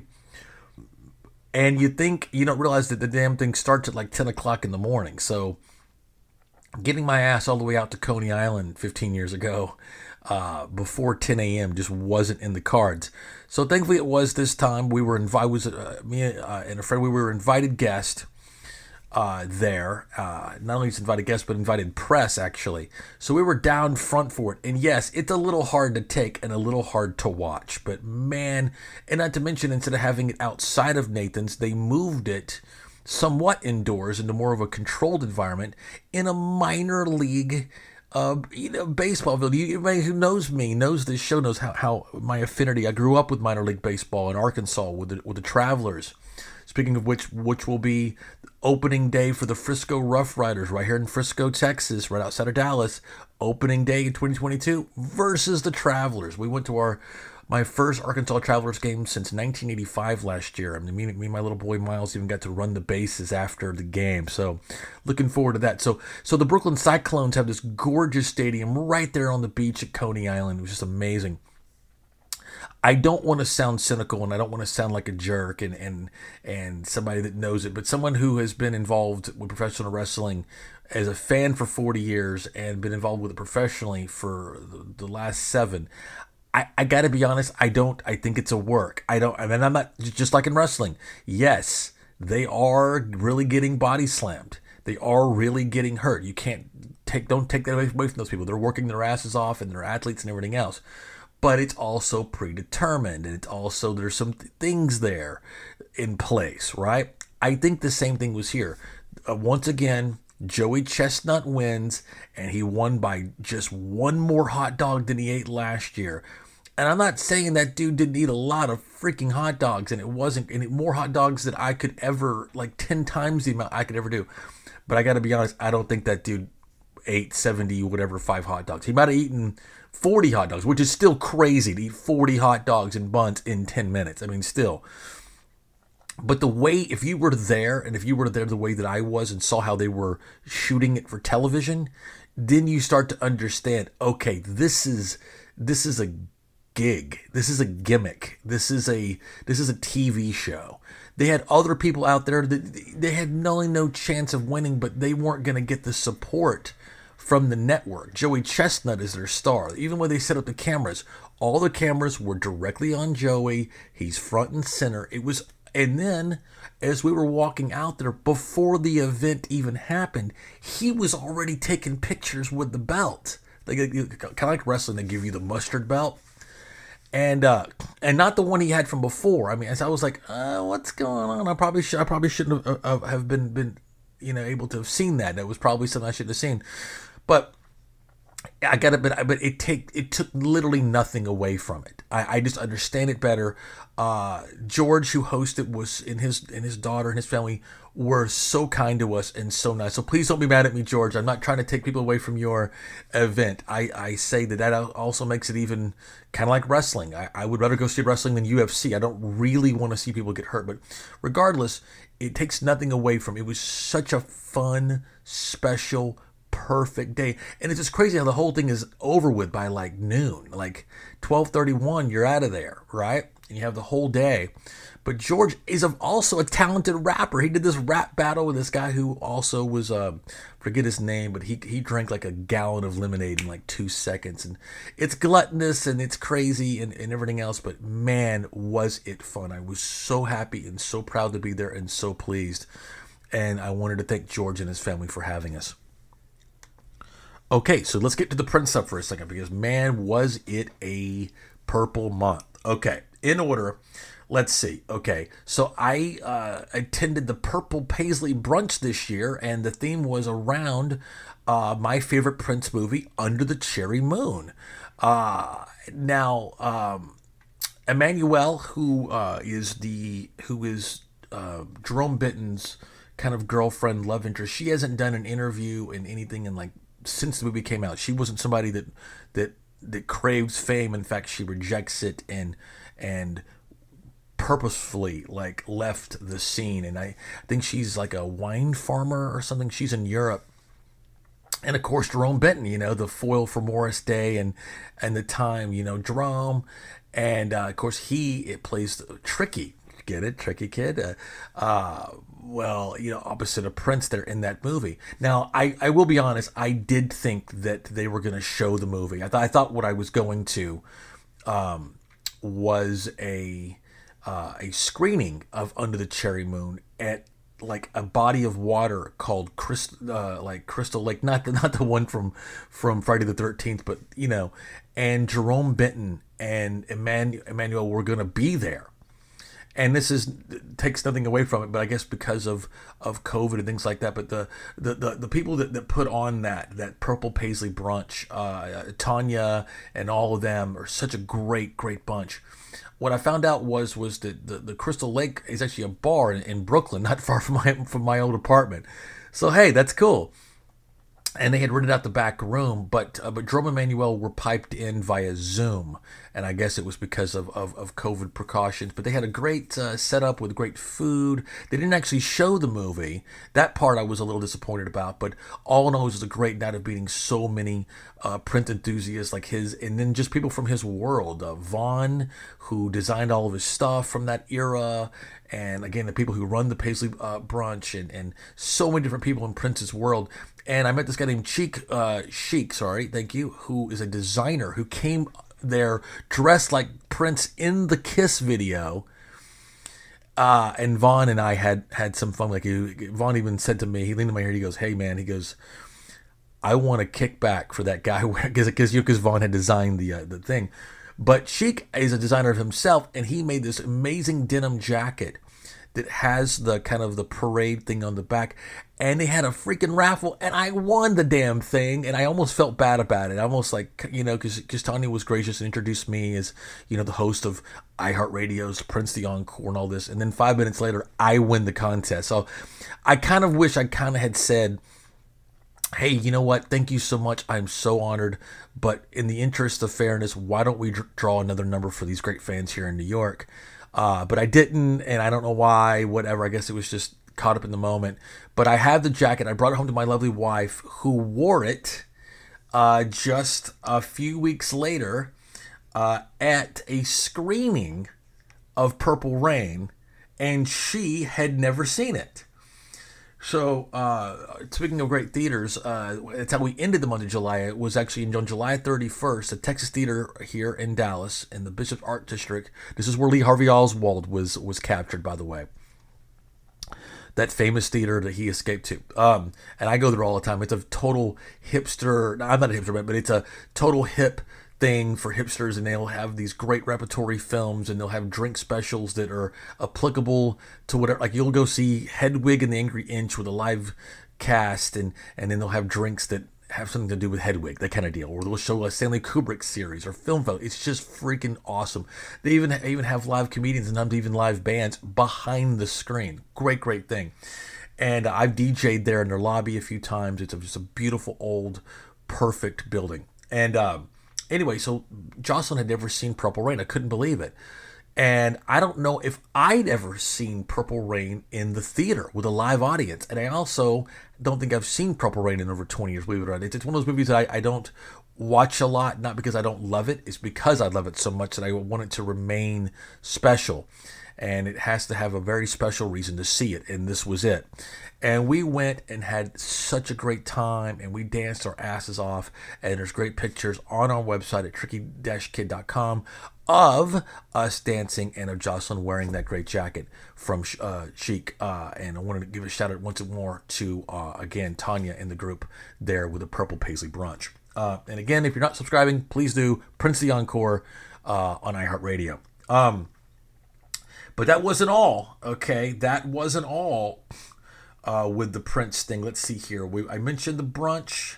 Okay, again, July the 11th was Jill Jones's birthday, and my team and I, we put together this great video where I got some people in our Prince collectives to wish her a happy birthday. And while I was in New York doing the Paul Schaefer thing, I actually went down to 77 Bleecker Street, which is a song from Jill Jones's eponymous debut LP called Jill Jones, but it was like a freaking monsoon down there. So when I filmed my portion of wishing her a happy birthday, I did it on a green screen with the picture that I took down there. But Anyway, she was so moved by this, and I put together some graphics and stuff, and we presented this to her, that I had her come on the show, like I said, for Prince the Encore. And it's in 2 parts where we cover her entire career. I hope you'll check that out on Prince the Encore. And then, but there is again a video version I've been working on since then. You'll find out later what took so long, but it's going to be worth the wait. As I said this, I just got a text from one of my editors about putting it together. So that is something to look forward to in 2022. Is that if you've already heard the Jill Jones Part 1 and 2 from Prince the Encore, you have this to look forward to with the video. You actually get to see Jill, and she's still gorgeous and still awesome and still rocking. And we talk about some things that I purposely left to be exclusive for that format. Okay, so let's see what else here. And while I was in New York, of course, we took advantage of my girl D'Angela Duff, who is the biggest Prince fan I've ever met in my entire life, and for all the right reasons. And she does it right and does it well. And she does these annual symposiums that I've been a part of. And she's like this total like hot shit like professor at like NYU while doing all these different activisms, and she's like the modern day Maya Angelou, man. She's just this amazing force of nature of creativity, and she gets it done. And her and her husband like love Prince. They were married on Prince's birthday. My wife and I were married on Prince's birthday, and so we've been wanting to meet up for a while in person, and we never had before. And the pandemic kind of got in the way, so we thought, man, we're in the same city. So I went and met D'Angela and her husband Cam, and we had right there in the in Greenwich Village, and we had sat outside, perfect summer day, had lobster rolls, and talked Prince. D'Angela, I love you. Please look for her under Polished Solid on Twitter, and I know she's got something marvelous coming up this year in 2022. And we'll have more updates about that, of course, again on our show, Prince the Encore.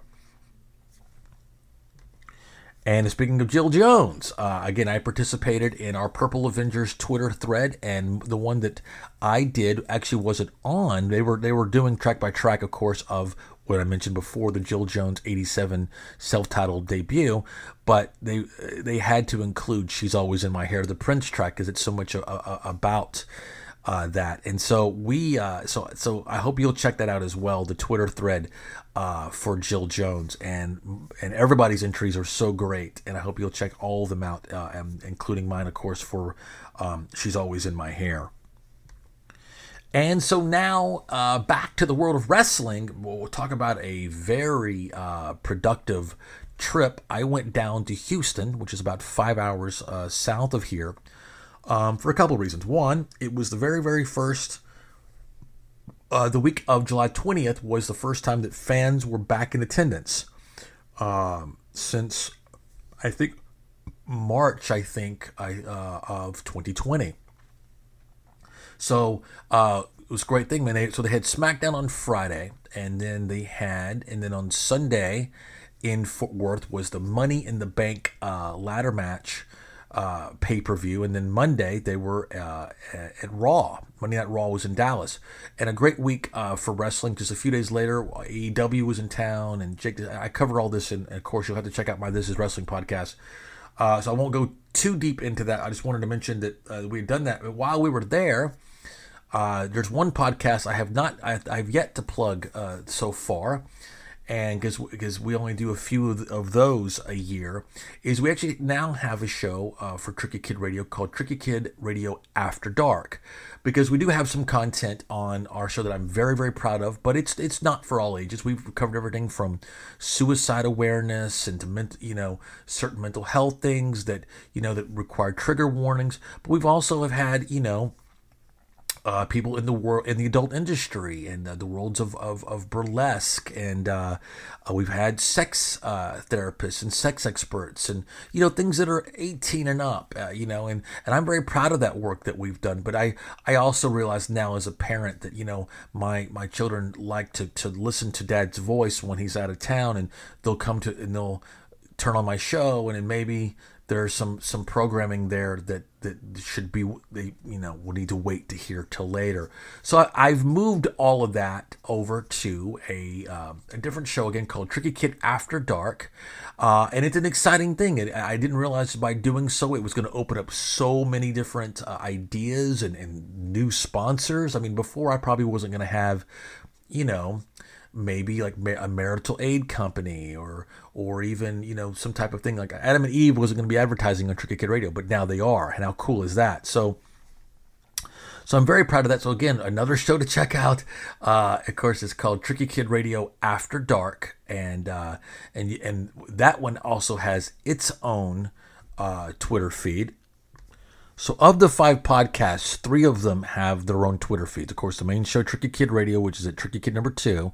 And then, of course, the wrestling is TKR Wrestling for Tricky Kid Radio Wrestling. And then the third one, of course, is for After Dark, and that's TK After Dark. So come check it out. Give me a follow.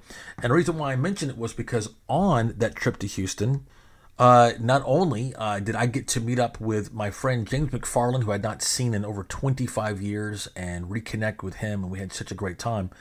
But while I was there, we did this amazing shoot with, let me be clear, let me be absolutely clear, one of, if not the most talented cosplayers I've ever seen in my entire life, and hands down one of the most charming and lovely, irresistible human beings on this planet Earth. And gosh, I would be remiss without saying, if I didn't mention, and I wouldn't have to, just see a picture of her. This is one of the most profoundly beautiful and attractive women you will ever lay eyes on. I was floored at her just beauty and appeal and her sex appeal, and that was just without even meeting her. And then after I met her, and she's a massive wrestling fan. I'm talking about Clarissa Angel, and man, what a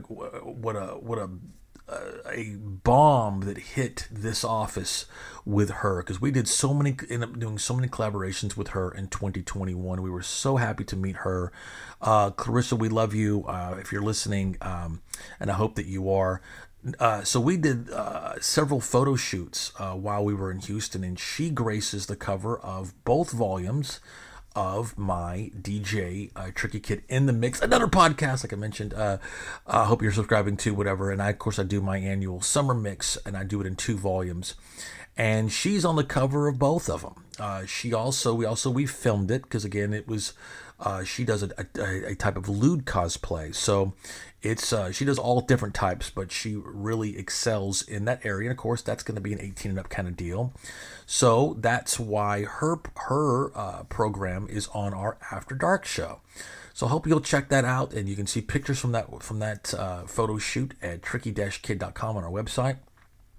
And you can see the video of it by going to our brand new YouTube, because I also have a YouTube channel. That is the only one that has a separate YouTube channel. Like the Prince doesn't have one, the wrestling doesn't have one. Maybe it should. I'm thinking about actually turning the wrestling into its own thing too. I'm just learning that the wrestling thing is its own deal, and people aren't going to go to Tricky Kid TV for wrestling, but they would go to This Is Wrestling for wrestling. So thinking about doing that. But right now there's only 2 YouTube channels. There's the main one, Tricky Kid TV, and now there's Tricky Kid TV After Dark. And I hope you'll check out, again, Clarissa Angel. You can hear our interview there on, again, Tricky Kid After Dark, of course, on Spotify, iHeartRadio, wherever you get your podcasts. And then you can see the video on YouTube's Tricky Kid TV After Dark. And then, of course, I see pictures on the website at tricky-kid.com. Again, Clarissa Angel, check her out. She is on Instagram under the craziest name. It's like at Succulent Nephilim or something like that. She's a trip, man. But I was so happy to have met Clarissa, and I look forward to collaborating with her again in the future. She's just an amazing talent. And, not since, really, I mean, there's so many talented people out there. I don't want to dismiss anybody, but it was really not since Joni Brosis, when we met her in Utah, that really pulled us into the world of cosplay, where I was just became obsessed and fascinated by this whole industry and this genre. And I've met so many great ones since then. That was like 6 years ago. But literally, when the earth moves, when you see a piece of art or a talent that moves you, that's what happened when we met Clarissa Angel. So please check her out, and I can't wait to work with her again. And also, while we were down there, I practically should have just moved to Houston, right? I practically did for a week.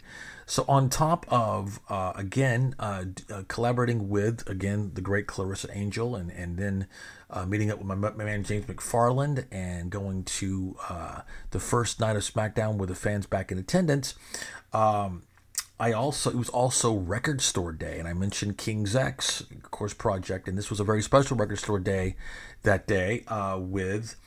on the 20th with 2 special releases from Skirt Records re-released. Let's see, what did they do? It was Tapehead and also Manic Moonlight saw the light of day for the first time on vinyl. And of course, I had to be there at one of the greatest record stores in the fucking world, man, in Cactus Music. It's like that store that has it all. Like whatever you've been dreaming about, they have it. And with a live stage. And so my man Wally Farkas, he's basically the 4th member of King's X. He lives right outside of Houston, and we met up there at Cactus and did a new interview with him. And we actually did something pretty funny, pretty hilarious. Wally is a character beyond character. He's Monty Python rolled into like 5 feet of vaudeville. He's just a born entertainer, man. Anyway, so we did this funny thing that.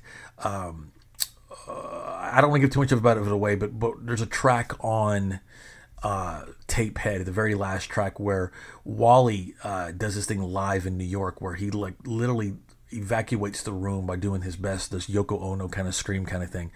So we kind of did a fun thing with some of the employees there and kind of recreated it. Anyway, I filmed it, and I'm going to be putting it out soon, so I hope you look forward to seeing that.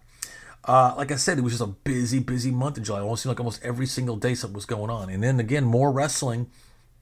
How I mentioned, again, the AEW was in town, and then Jake Roberts did this crazy spoken word thing the next day. I talk about all this, of course, on our This Is Wrestling podcast. I saw Faster Pussycat twice within a week of each other, and one of them was at a strip mall in Burleson. Those guys are just free birds, man. They just drive around and pull up to a place and play, and they got a show actually coming up here pretty soon with Tom Kiefer at Legacy Hall here in Plano, and I'll have some dates for that for you real soon. And then so one more thing I wanted to mention about the DJ thing is I actually finally got talking about DJ Shadow earlier and the Gift of Gab. He recorded the very first hip hop record that's entirely made of samples. And it's a landmark in the genre called Introducing. Came out in 97, 96, I think. And he used the update. We hear people talk about the SB12. And if you're watching the Wu-Tang Clan saga on Hulu and you see that the RZA, he's got an SP12 and all that. Well, the update to that was the Akai MFC 60. Well, the update from that, and they've updated it since then, but what it's called the Akai Renaissance. And I finally got one. And my big goal for 2022 is I'm finally going to launch production for my first debut record. And again, it may be just something that I print up a couple copies for my friends. Maybe I'll get a deal out of it. Who knows? But it's going to be something very much in the vein of DJ Shadow's Introducing in terms of inspiration. Not to say that I've got that kind of talent or patience or time, but I'm going to give it a swing. And I would love to hear what your what your resolutions and goals are for 2022. So hit me up on Tricky Kid number 2 on Twitter, or under DJ Tricky Kid under Instagram, and let me know. I want to see what your goals are for 2022. All right, so now we're getting into the final month of the summer of 2021. Like I said, it was busy, and August was just as busy. We just put our foot to the pedal and just kicked it in 5th gear. So much to say. Let's see here. Shows. Caught DJ, can't talk today. DJ Z Trip, Atmosphere, and Cypress Hill.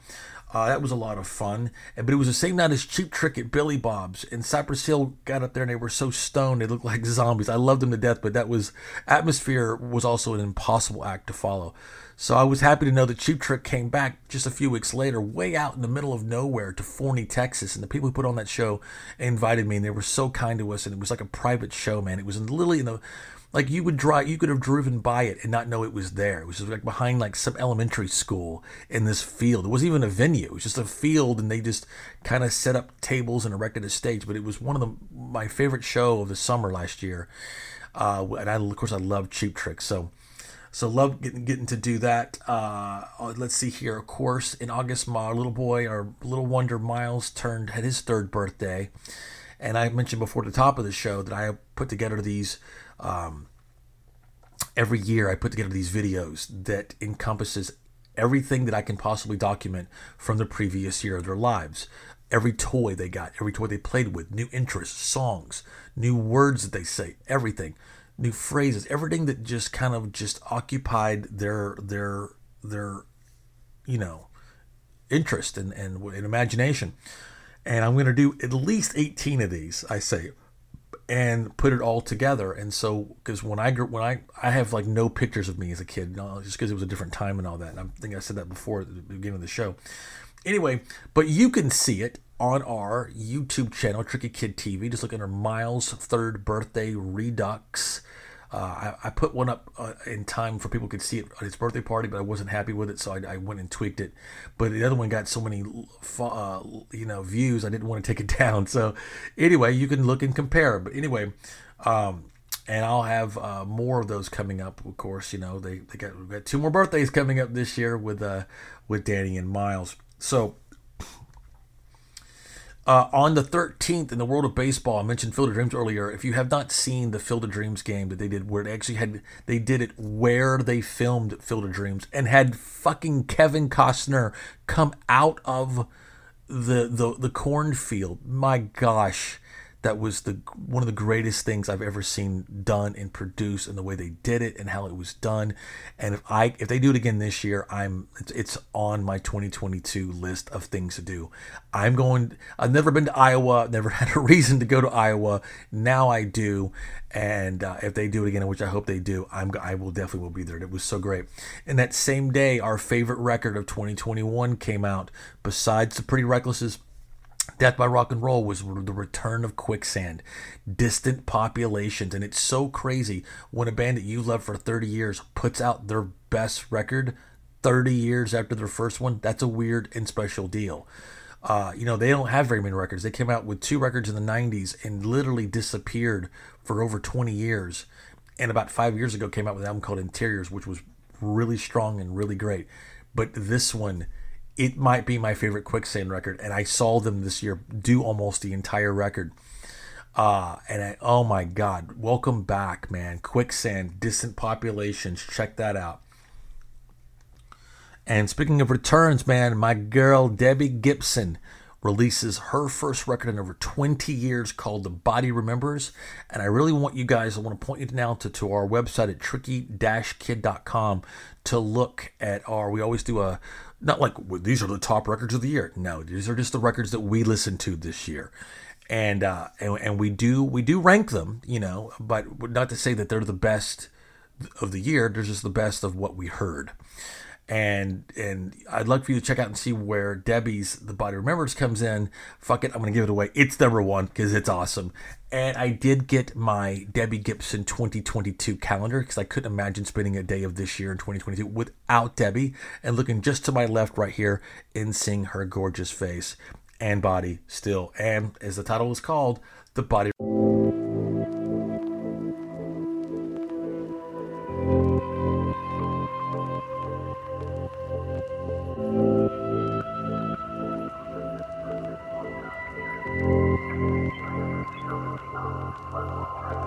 Last night, I was driving in my car, and our song it came on. I held tight, like the memories to feel, but you took me. Oh, you took me right back, baby. We were young and a little crazy right here. Then something started to crack in my pretty little veneer. Everybody remembers what the heart tries to forget. So young I hadn't met me yet, but I feel you now. The body remembers that sexy summer love. Close my eyes and you're above me now. And we are wishing on the stars that the night wouldn't end. And the whole world desires you are my best friend. And nobody remembers. Yeah, everybody remembers.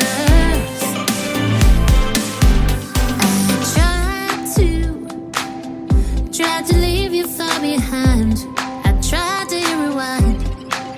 I even cried to a time or two, 'cause you were in. But how was I to know until it hit me? Now you're so very fly, guy. Ruin it for the next guy, should he come along. But you'll always be my guy, deep in my heart, deep in every song. Yeah, nobody remembers what the heart tries to forget. So young I hadn't met me yet, but I feel you now. The body remembers that sexy summer love. Close my eyes and you're above me now. And we are wishing on the stars that the night wouldn't end. And the whole world desires you are my best friend. And nobody remembers. Yeah, the body remembers. Yeah, the body remembers. Yeah, the body remembers.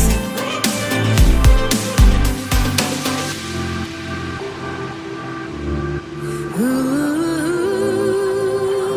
I remember, yes I do. Ooh, you remember what is true. Wishing on the stars. The whole world desires you are my best friend. And nobody remembers. And I'll never forget. Yeah, nobody remembers. Yeah, remembers. Oh, nobody remembers that sexy summer love. I think we are wishing on the stars. And the whole world is ours. Yeah, nobody remembers. I cannot forget. Nobody remembers. Yeah, nobody remembers. Last night I was driving in my car, and our song it came on, and I held tight like the memories were the wheel. I'd forgotten how to feel, but you took me right back. I'm here with my friend Roy. He is talking all things Pieces of Me. This is Tiffany here. Always tune in to Tricky Kid Radio with Roy Turner. Okay, but also in the world of rock and roll, a name that you might have heard and heard for some pretty crazy reasons was there's a guy named Sweet Sweet Connie, right out of Arkansas, and she was infamously a fan of and a friend of the bands, especially back in the 1970s. And you might have heard, was it Grand Funk? So Sweet Sweet Connie she had the whole show in Little Rock, and where I'm from. And my mom was actually a schoolmate of hers. And before she got a lot of the notoriety, but apparently she already had some notoriety there on campus. And every time Connie's name would come up in the news, my mom would go, "I knew that girl in school, and my goodness." And it's always enjoy that. And I make my mom sound like she's like, Lawrence, Vicki Lawrence's character in Mama's Family. My mother is not like that at all. My mother is totally cool. But anyway, but rest in peace to Sweet Sweet Connie. And the thing I am so proud of is, like I told you before, how much my favorite thing to do is to do these 80s series where we pick a year. that's corresponding to an anniversary. Like, for example, in 2020, we did 1980. Last year, we did 81. And this year, we're going to get to do 1982. I talked about this in the top of the show. My favorite year ever. I can't wait to do this. Well, I decided to start last year. Well, shit, man, why don't we do the 90s? It's been 30 years. Are we going to, how much longer are we going to wait to do that? It's just, it takes a lot to do one of those shows. And so sometimes it takes all year or all my extra time to do it. So doing like an 81 and a 91 proved to be very, very challenging last year, but so worth it and so rewarding.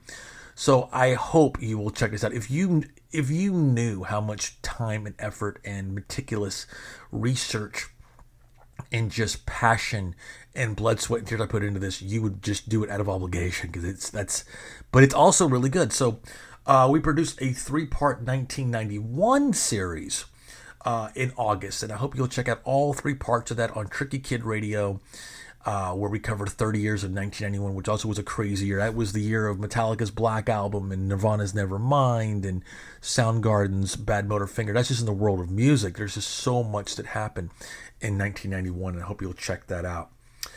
Okay, so launching ourselves now into, which is, I guess, technically the fall now of 2021. We talking about, once again, King's X, Ty Tabor celebrates his 60th birthday, and I put together a video very similar like how I did with Jill Jones for Ty's 60th, but there's an addendum there, because that was just a video that I put together where I got some friends of ours, like Charlie from Anthrax and Greg Bissonette from Ringo Starr and David Lee Roth's band, and his brother Matt, and several other people. I got them all involved to be a part of this, including every member of the mighty Steel Panther. You got to check it out. It's on Tricky Kid TV. But then I took that video, because Ty didn't know anything about it, and then I took it to him in Kansas City, where we went to visit him in September. And we spent a week together. I hadn't seen him in 2 years, to kind of catch up, and we did some filming for the King's X movie. But while we were there, very infamously, we did this very ad-libby type kind of thing, and I don't give a shit what Ty says. He makes it sound like that. I mean, I wrote it, but we do ad-lib it, but he seems to be under the impression that somehow it was when he told me to eschew the structure I had in place, only then did it succeed. Well, I'm here to tell you something, Mr. Tabor. Of course, he and I we have such a special relationship, because we could not be two different types of people. But something about it, man, just worked. And a lot of people were kind of freaked out by him, or intimidated by him, or whatever. And it's just never been the case with he and I, man. And you would think out of all 3 of them, it would be like, Jerry's the most affable. Doug's kind of seems to be the most, I don't know, just live for the party kind of guy. And Ty's this kind of weird, seemingly cranky, and he is all those things, I assure you.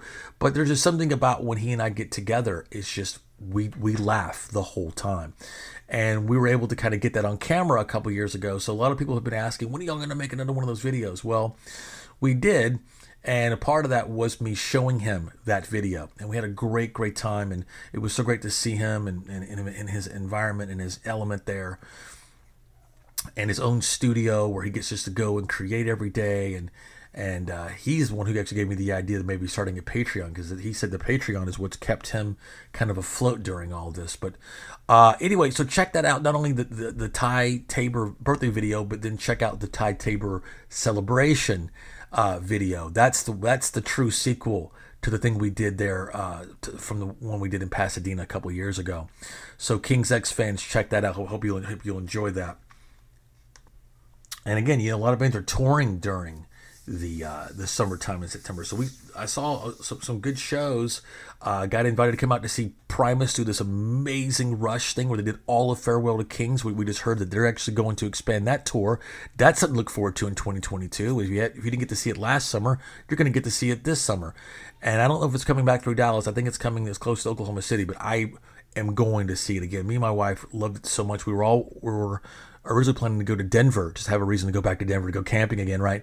And do it around those shows because they were doing 2 nights there. We thought, well, gosh, we're going to have to travel for a show. Might as well go to the one where we're doing 2 shows. That ended up not happening, but so hope to see it this year. But also shout out to my man Ray Lugier from Korn. He's also part of our King's X project. He's been on the show before, and he invited us to come out and to see Korn. Had a great time there. Also, our good friends in the band 311. Shout out to my man Peter, who's part of their management team, and of course, you guys know him as Peanut. I know him as Aaron. He's the bass player for 311, and he's a great friend of ours, and just one of the greatest dudes, man. Just such a nice, awesome, genuine, rad, just every adjective you could think of in the world of positivity. About my friend Aaron. He's a fellow freaking beer snob, and we have a great time every time we get together. So it just doesn't seem like summer without it, man. So we, Korn and Primus and 311, and it was like the 90s all over again. As I was saying, I was like, guys, that sounds very 90s, and it was also 90s. Living Color, man. We were supposed to go to Riot Fest, and the fit hit the shan there, and like Faith No More was supposed to be there, and also like with Mr. Bungle and Mike Patton was having some issues, and put the kibosh on the whole thing. And I really hope Mike's doing well. I was so beside myself, to get to see Faith No More again after all these years. One of my all-time favorite bands. And Living Color was there, and speaking of wrestling, CM Punk comes out to that song. And one year at WrestleMania, when I lived in New York, like Living Color was there on stage playing it as he came out. And so I was thinking, like, not that I'm some big CM Punk fan, but I knew it was going to be something special with Living Color playing that song, in Chicago at Riot Fest. It was guaranteed he was going to be there and maybe even intro it, and he did. We weren't there, but ironically, the very next day, they were in Dallas. We're actually right up the road here at the Colony, at a place called Lava Cantina. So yeah, Korn, 311, Primus, and Living Color. How you like that? Also, the Texas Frightmare Weekend once again pulled off an amazing weekend. We got to chat with Tracy Lords and so many different people, and I just saw their lineup for this year, and you do not want to miss it, man. I believe it's going to be in April of this year, Texas Frightmare Weekend. In fact, let me get the date for you right now. Yes, it's April 29th through May 1st. It's for 3 days, 3 great days, right here at the DFW airport there. There's a little hotel that they hold it in, literally right there at the airport. But again, it was a big month again for the for the world of professional wrestling. Once again, speaking of CM Punk, man, they're in Chicago. They had their biggest event today. I'm going to cover all this, of course, in our podcast. You're thinking, man, golly, he's talking so much about wrestling. Well, I'm just giving you a little appetite, a little whet your appetite to get you to come over to the show instead of just talking so much about it. But they had their biggest production to date, called AEW All Out, and it was around the return of CM Punk. So if you know anything about wrestling, he'd been away for like 7 years, and it was unthinkable. It was like the Talking Heads will get back together before he comes back to wrestling. So that was what was at stake in Chicago, his hometown. He's one of those people that is just synonymous with his hometown, very, very prideful in that regard. And they just pulled out this amazing event with all these crazy debuts. So that's all I'm going to say about that for now. So you can go over to Tricky Kid, of course, This Is Wrestling, with Roy Turner, and check out the AEW All Out special episode, and I get into the whole thing, and it's probably one of my favorite episodes I've done this year across all of our podcast network, and I thank you for subscribing to one of them or all of them. But I spoke with Stephanie Chase. She is the wrestling correspondent for Digital Spy. Check out our interview. It's on our Tricky Kid TV. We also did it live as part of our Twitch stream, which is twitch.tv/DJ Tricky Kid. We had, this covered a lot of bases. We had former adult superstar Jasmine St. Clair, who was a big part of the wrestling world.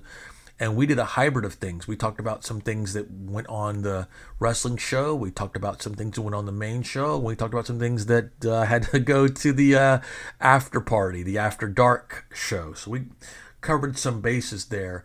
Her and I have been trying to get together and do that forever. And she has a one-woman spoken word kind of autobiographical thing called A Weird Kind of Fame. and she sent me a bunch of shirts and some cool stuff, and it was finally, we really wanted to do it in person, but we had to kind of resort to kind of doing it via Zoom, but we got it done, and I hope you guys will enjoy that. And in the world of Prince, again, he the first posthumous record, so far it's all been re-releases. The first like you're hearing music for the first time was the long-shelved Welcome to America project that came out, supposed to come out back out in 2010 during the whole 21 Nights kind of era in Los Angeles. To my left, I'm looking at my 21 Nights poster. It has all the ticket stubs from that adventure. And so we take a deep dive again with my whole Prince collective. Part 1 is up now. It's got some great guests on it, and part 2 is coming up just around the corner here in 2022. And I mentioned, of course, the Texas Frightmare Weekend. One other great thing, of course, is the Fan Expo Dallas, and we had a great time this year. I got a chance to chat with Star Trek's George Takei and Rocky's Carl Weatherman, Apollo Creed. How cool is that? And they have their event, their next event coming up for Fan Expo Dallas. And they just announced that Jay and Silent Bob are going to be there. And they haven't done, I think they did so many cons back in the day, they swore them off. And apparently they're billing this as the first con in 10 years. I don't think it's been 10 years, but I know it's been a while. They used to be regulars, and maybe it has been 10 years. I don't know. Here are the dates. It's June 17th to the 19th in downtown Dallas at the Kay Bailey Hutchison Convention Center. And again, the lineup is already starting to look totally amazing, again, with the announcement of Kevin Smith and Jason Mewes' Jay and Silent Bob.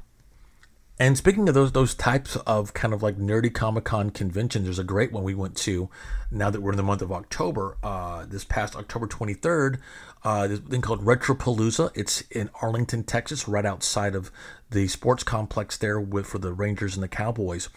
And it was the 40th anniversary of Frogger. And if you can believe it. So I was happy to take my kids and be a part of that. And it's always a great time. It's very small and intimate, but they have cosplay contests, and it's a good time. I really enjoyed it. But we kicked off October 1st with the return of Sebastian Bach. He's been trying to do his entire my favorite Skid Row record, and one of my top 10 records, and that's not an exaggeration, is their second record, Slave to the Grind, man. And I love that record. Me and my friend Ryan still text each other and obsess about how it's the gift that keeps on giving. I love that record so much. And he played this tiny little place out in Grapevine inside the Gaylord Hotel Resort there called the Glass Cactus. Not the most rock and roll place in the world, and definitely not the greatest sound in the world, but he was in great form, and I was just happy to be there and to finally get to see it. And talk about the diversity of me in my show. Literally the next day, you could not have picked anything more different. Was finally, and if I'd known about this, I would have been planning it for weeks, and thank God I heard about it, but I didn't hear about it until the afternoon. I'm gonna totally murder her name. I'm just gonna say Nadia from Pussy Riot. She came to town. The other two girls are actually back in jail for some other type of activism thing that Russia frowned upon. But of course, the Pussy Riot girls were famously in spent 2 years in jail just for free speech. They sung this kind of anti Vladimir Putin song in a church about 10 years ago. Anyway, so I'm all about them and all about their cause and all about their conviction and literally fearlessness is so inspiring. I also have to say that Nadia is hands down the one of the hottest women you will. I mean, I don't want to say it because I don't want to just pigeonhole her and be dismissive. Would I still be interested in her activism if she wasn't? Absolutely, totally on board with it. But her beauty also has value. And she's so goddamn sexy. And I think she knows it now too, or at least whatever. She claims it's an experiment, maybe it is, but she's got an OnlyFans up now, and we're hoping to get her on the show pretty soon. Not because we could talk about that for After Dark. We could talk about the activism for the main show. And she's a DJ, so fuck man, we could talk music and maybe collaborate for DJ Tricky Kid in the Mix. So I also mentioned her because she is at the top of my list for people that I want to have on the Tricky Kid Podcast Network in 2022. And she came to town to do this benefit and just threw a party, man. And it was so much fun. So anyway, so check out what she's involved in. She's under, I think it's just Nadia Riot. Oh, no, it's under TLOKNO, because her last name is like 19 letters. And so she's under there. I think she's under Nadia under Instagram, but it's TLOKNO under Twitter. And also just under Pussy Riot. So, and she's really involved in a lot of stuff that, you know, when I toured with Peaches, that she was involved with, you know, very, very dialed into the LGBT community, which I think she actually considers herself to be a member of. I mean, for all I know, I don't know. I know that she was married at one time to a male and she has a child with that male. But I don't know, maybe she identifies now as LGBT, whatever. I would love to have her on and discuss that. So, anyway, I'm just going to go in order here. Literally, the very next week, my girl Roxy Astor, I mentioned earlier, she's back on the show. We were talking about WOW and the return of David McLean, who was the head of Gorgeous Ladies of Wrestling back then, who brought in my favorite wrestler ever, AJ Lee, is coming back in a capacity. So I mentioned all that to tell you that 2022 is shaping up to be kick-ass, man, because the return of WOW, Women of Wrestling, with AJ Lee in some role, either on screen, commentary. God, I'd love to see her back in the ring. I don't think that's going to happen, but you know, hey, if CM Punk can do it, so can his better half do it. So very excited to see what David McLean and AJ Lee and WOW have in store. And Roxy and I are going to get back together, unfortunately, for sad reasons. It always seems like the first week of January, so many of our celebrities pass, and we found out that the Matilda the Hun, man, who doesn't know her, had passed away. So we're going to get together and do a tribute with, maybe also with David McLean, and I could ask him also what's up with that. What's up with the future of WOW and AJ Lee and all that type of thing. So again, something else to look forward to in 2022. Of course, that will be on our podcast, This Is Wrestling. Okay, let's see here. On the 10th, David Lee Roth announced his retirement. And I mentioned at the very top of the show how we were originally set to go to Vegas to be a part of that. And that got canceled. So I hope, because as it stands right now, his final show was not a great one, kind of a lackluster performance opening for Kiss in El Paso. I know my man David Lee isn't going out like that, and I beg of you, I beg Greg and Steve and Billy, please put together the Eat 'em and Smile thing. Just please do it. Just do it. Just do it. Even if you do it for one night, do it. I know you guys did it without Dave, not on purpose. I'm sure you would like Dave involved at the NAMM a couple years ago, whenever we were there filming with Doug Pinnick for King's X. And I know originally you were supposed to do it, and Doug Pinnick was there backstage at some Lucky 7 bowling alley, and I kid Doug that he's the one who ruined it, because apparently the information got leaked, and Doug loves his social media, and so I tease him about it, and suddenly like the entire city of Los Angeles just kind of descended upon this bowling alley, and they had to cancel it. So come on, man.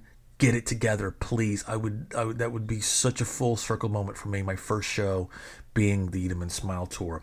And I was fortunate enough to have Greg and Steve Vai both on the show individually, of course, talking about from my first concert series. We talk about that tour and their first concerts. And Greg's a good friend of ours now, and we chat all the time. And as a matter of fact, Greg was just here. This is where the Greg and the Prince thing kind of come together, and also activism. So it all kind of rolled into one for a thing called Drumathon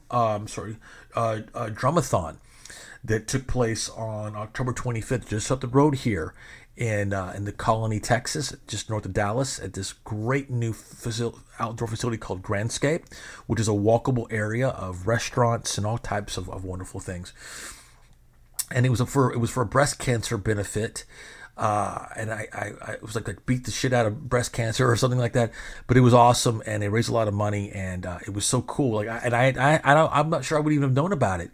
And I was just talking with Greg. He goes, "Oh man, I meant to tell you. By the way, I'm going to be down the road from you. You should come out." And I was like, "Oh my god!" So there's Greg up there, and you could pay, like, if you made a donation, you could get up there and play drums with him. And he did Shy Boy and did this whole presentation, and it was awesome. But also, Hannah Welton, who was Prince's final drummer as part of the Third Eye Girl thing. And my favorite release of his later releases, of course, is the album he did with Third Eye Girl called Plectrum Electrum. And I didn't even know she was going to be there. And she got up there and did some Prince jams and stuff. So like my whole world was just right there. The world of I started out as a drummer. And so this drumming and activism and beating breast cancer and Prince and Greg and I mentioned Skid Row a while ago. Even Phil from Skid Row, one of their drummers, was there as part of this celebrity thing called Drumathon. And I look forward to seeing what they're going to do this year in 2022. And you can bet you can count on our participation. Let's see. Also in the month of October, of course, it wouldn't be October without Alice Cooper, right? We saw Alice Cooper with Ace Frehley returning back to the Will Rogers Auditorium in Fort Worth, a room he hadn't played in over 40 years. And I think that was also the last time he actually played Fort Worth. So I think he did a show maybe with headlining or opening for Kiss or something sometime in the 80s, maybe. So that was very special to do that. Let's see here. Also, this great like total sleaze rock thing right up my alley called Starcrawler came through town, and we had their singer. Her name was actually Arrow DeWild. Of course, you know her parents. Her mother, Autumn DeWild, of course, is a famous photographer and film director, and she came out with her directorial debut, Emma, which won all these awards. And her dad is Aaron Spirksy from, of course, from Beechwood Sparks. And she and her guitar player is a guy named Henry Cash, and they're kind of part of this. Like, I mean, it is the real deal, but it is kind of part of this kind of Hollywood scene royalty thing. Like her boyfriend is Danny Trejo's son, who directs their videos, and like Danny Trejo's in the video with fucking Hasselhoff and Knight Rider, and the guy who writes most of the songs is a guy named Henry Cash, and he's involved in all that. So it's a very nepotistic Hollywood kind of, deal. And so, but don't let that turn you off, because they came through town and they blew my fucking mind. And they called me, we set it up, and Arrow and Henry called me the next day, and we talked and chopped it up about rock and roll and the whole scene and all that, which you can hear, of course, on, I hope you'll check out on Tricky Kid Radio, on iHeartRadio. There was definitely some kind of like, spoiled kind of thing going on there. I mean, they were calling me from like a Mercedes Sprint van. It's like, fucking six figures, and they're playing to 20 people, but it's just, they're out there living their rock and roll dreams, but they love it so much. You can tell it's so inspired. And then the actual presentation is not only legit, it's fucking entertaining as hell. And she is just so unique. I mean, it's like she's impossibly tall, impossibly lanky, impossibly sexy, and just kind of that LA, like, she's like hot and ferociously, it's very fucking rock and roll, and that's right up my alley. So I was excited to have them on the show. The band's called Starcrawler. I should have mentioned that. And anyway, so we had Starcrawler on, and also my man JJ French from Twisted Sister, who's got a great new book out called Twisted Business, and I hope you'll check out both of those shows. Kid Radio, streaming now. And we ended the month of October on Halloween. Again, it wouldn't be without Ace Frehley. Well, check it out. If you watch the video, and you'll have to see it coming up. I mentioned a lot about my children's birthday videos that I enjoy making. Well, Miles went from being super metal to jumping around to EDM and Fatboy Slim, and well, this year I meticulously turned him on to certain music at certain times, and this year I decided to turn him on to Devo, which has become his all-consuming obsession. So much so that my endlessly resourceful and talented wife made us all Devo, all four of us, handmade. The yellow jumpsuit, the hat, the whole bit, man. She made it all. And, of course, Are We Not Men? We Are Devo. When you hear my 3-year-old dressed in a freaking Energy Dome and a yellow jumpsuit that his mother made him, and looks at his dad who turned him onto those records and looks at me with conviction and says, we are Devo. It's the greatest moment of your life. And so we got to go out on Halloween, all 4 of us dressed as Devo, man. It was the best Halloween yet, by far. And we have pictures of that, of course, across our social media accounts and things like that. And I hope you'll enjoy that. What did you guys go for Halloween in 2021? What are you going to go for 2022? How are we going to top that, man? Like, we got our work cut out for us, but I'm thinking we're up for the challenge. You'll just have to wait and see.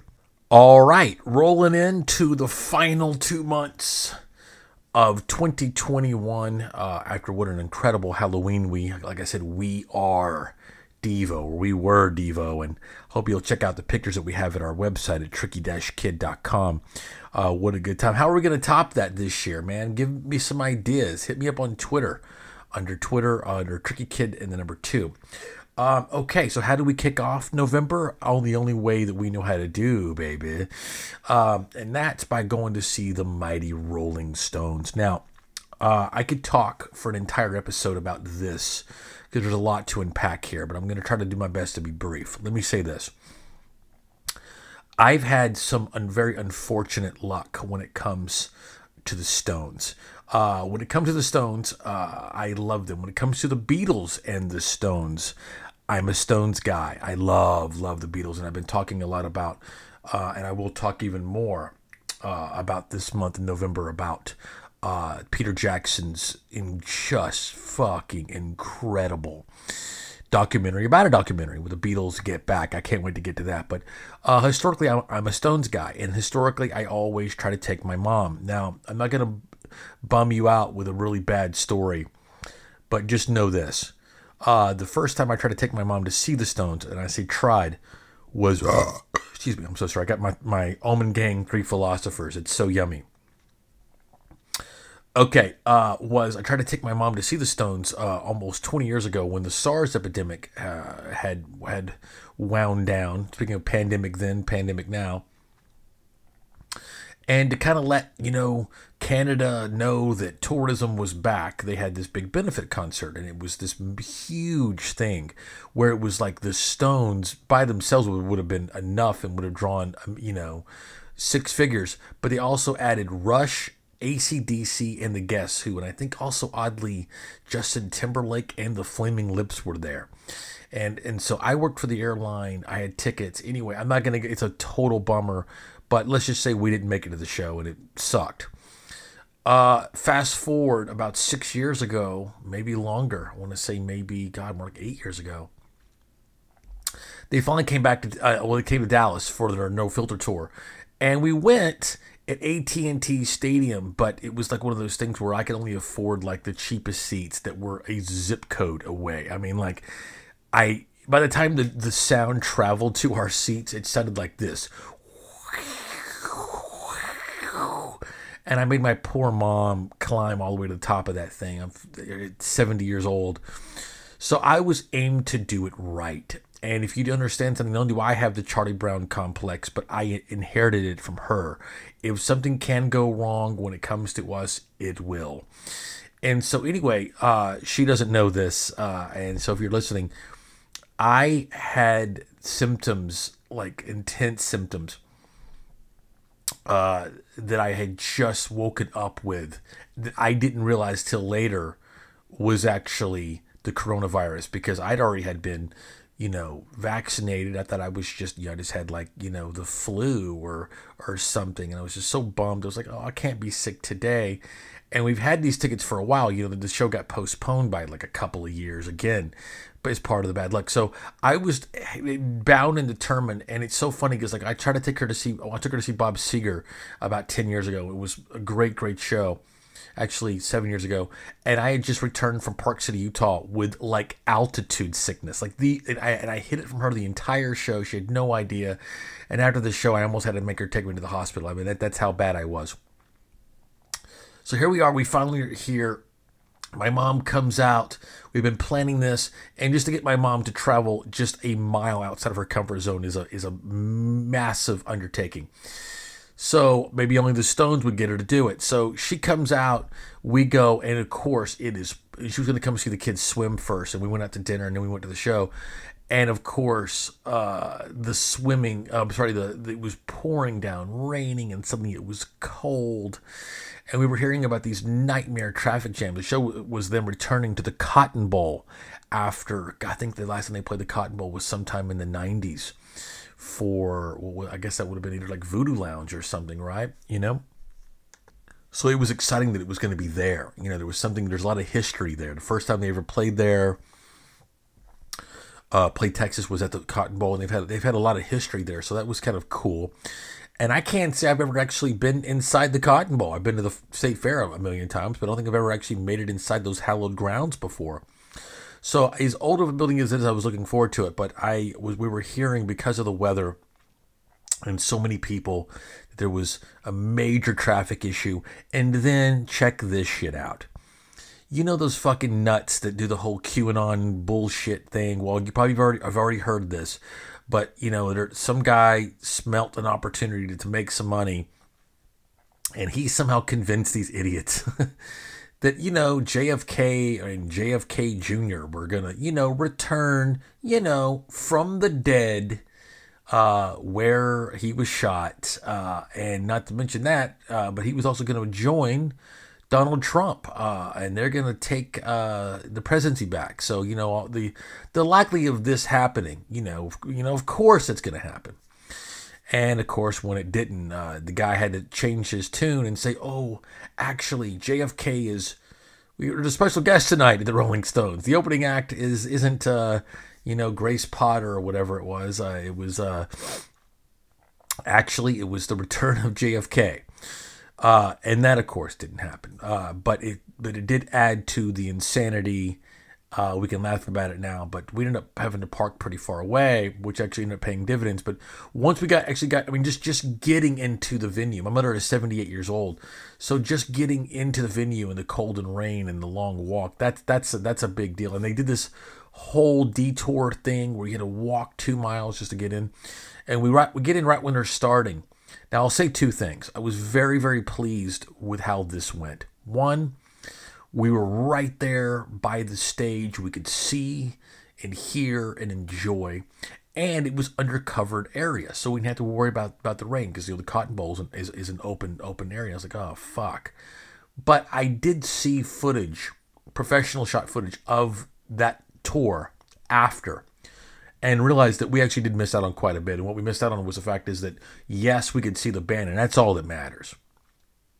And we could hear the band, and we were dry and happy and seated and comfy and safe after 25 fucking years of trying to do this. But when I saw the presentation of the giant screens, we weren't able to see any of that stuff. Like when they did the Charlie Watts tribute, I didn't realize that they were showing some big presentation of Charlie Watts.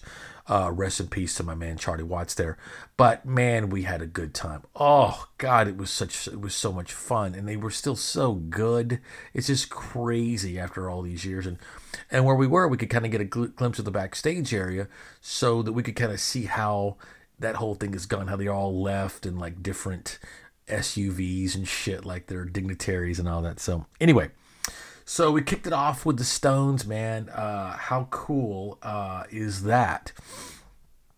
And anyway, and so just a couple days later, my man Frank Bello from Anthrax gave us a ring, and we talked, had a great chat. I love Frankie to death, and I love Anthrax, and his Uncle Charlie, of course, is part of our King's X project, and it's just so crazy after all these years that I have such a real friendship with those guys, especially Charlie.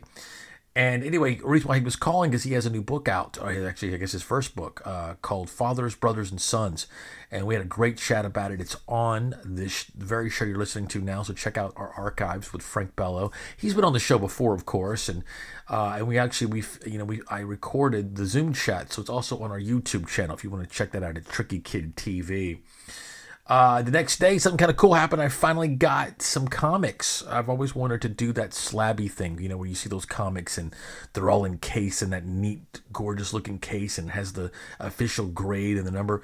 So I sent off some comics. I'm not sure I did it right, though.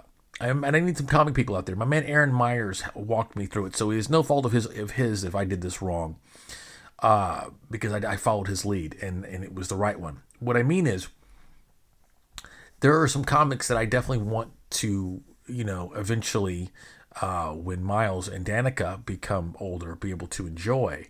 And how are they going to enjoy them if they're encased? So it's kind of like, you know, naturally I was thinking, you know, I'll get my 3 most expensive G.I. Joes. Number 1, 21 and 155. The first, the last, and the special silent issue. All autographed by Larry Hama, who wrote it. And then I thought, well, fuck, man. Like, I really want the idea of Miles turning that page and holding. I mean, there's these little omnibuses and collections that, you know, that I have that he could read, like digest, but I want him to be able to do it.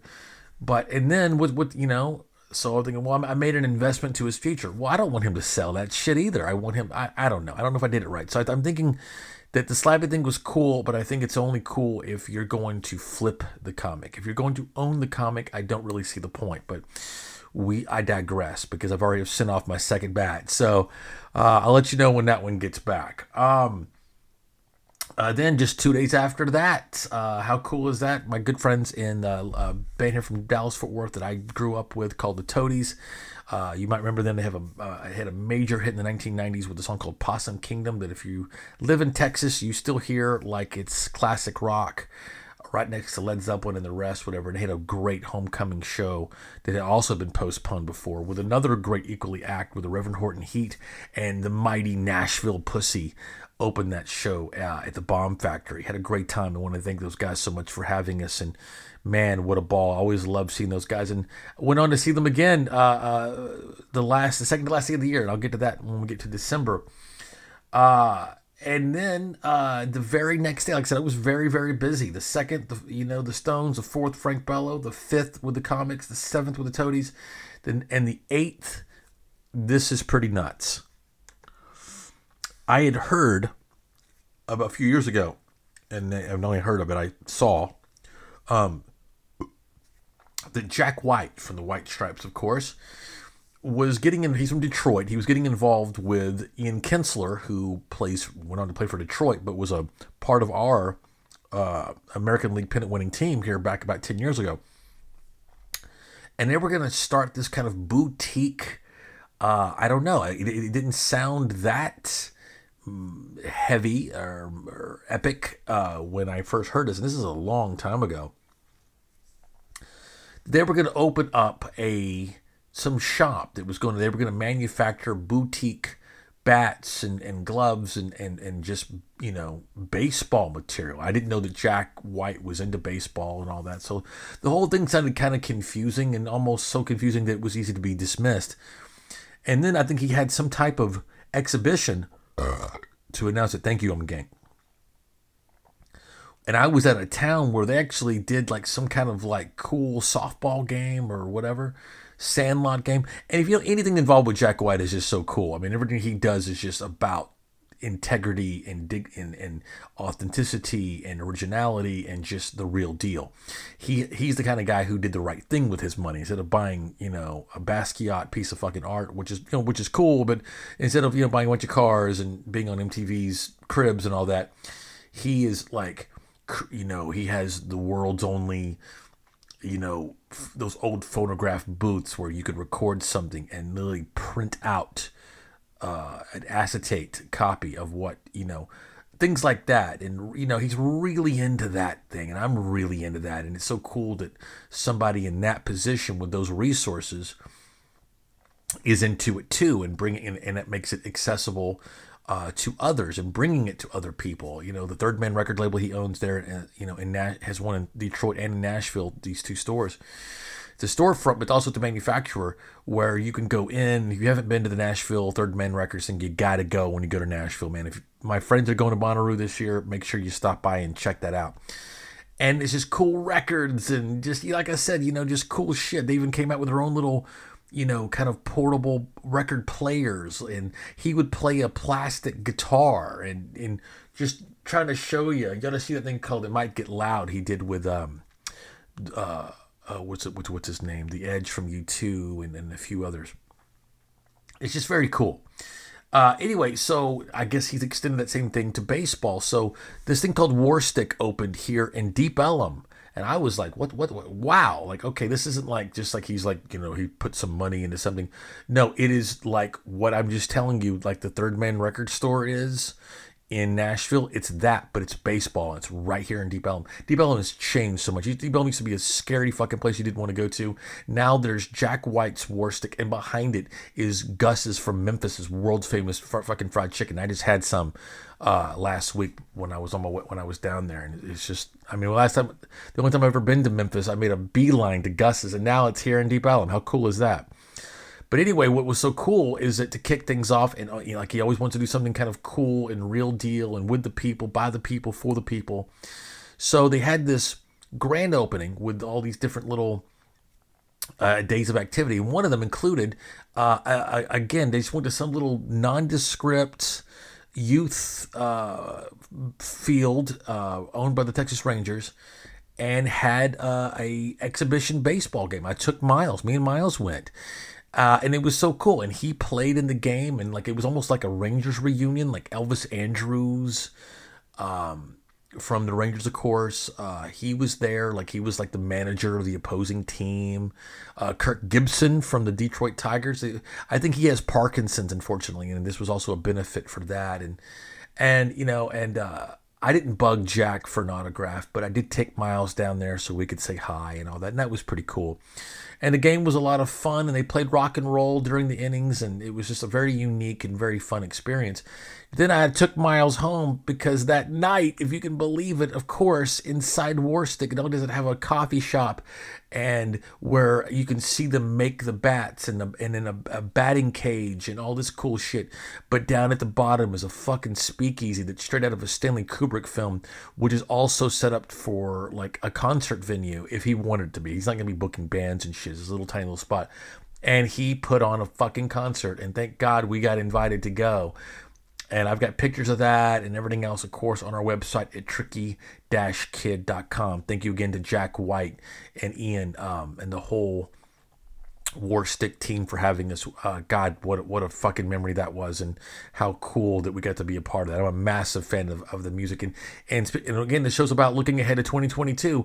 That dude's got not one, but 2 records coming out this year and a tour already booked. Make sure you look for that at jackwhite.com.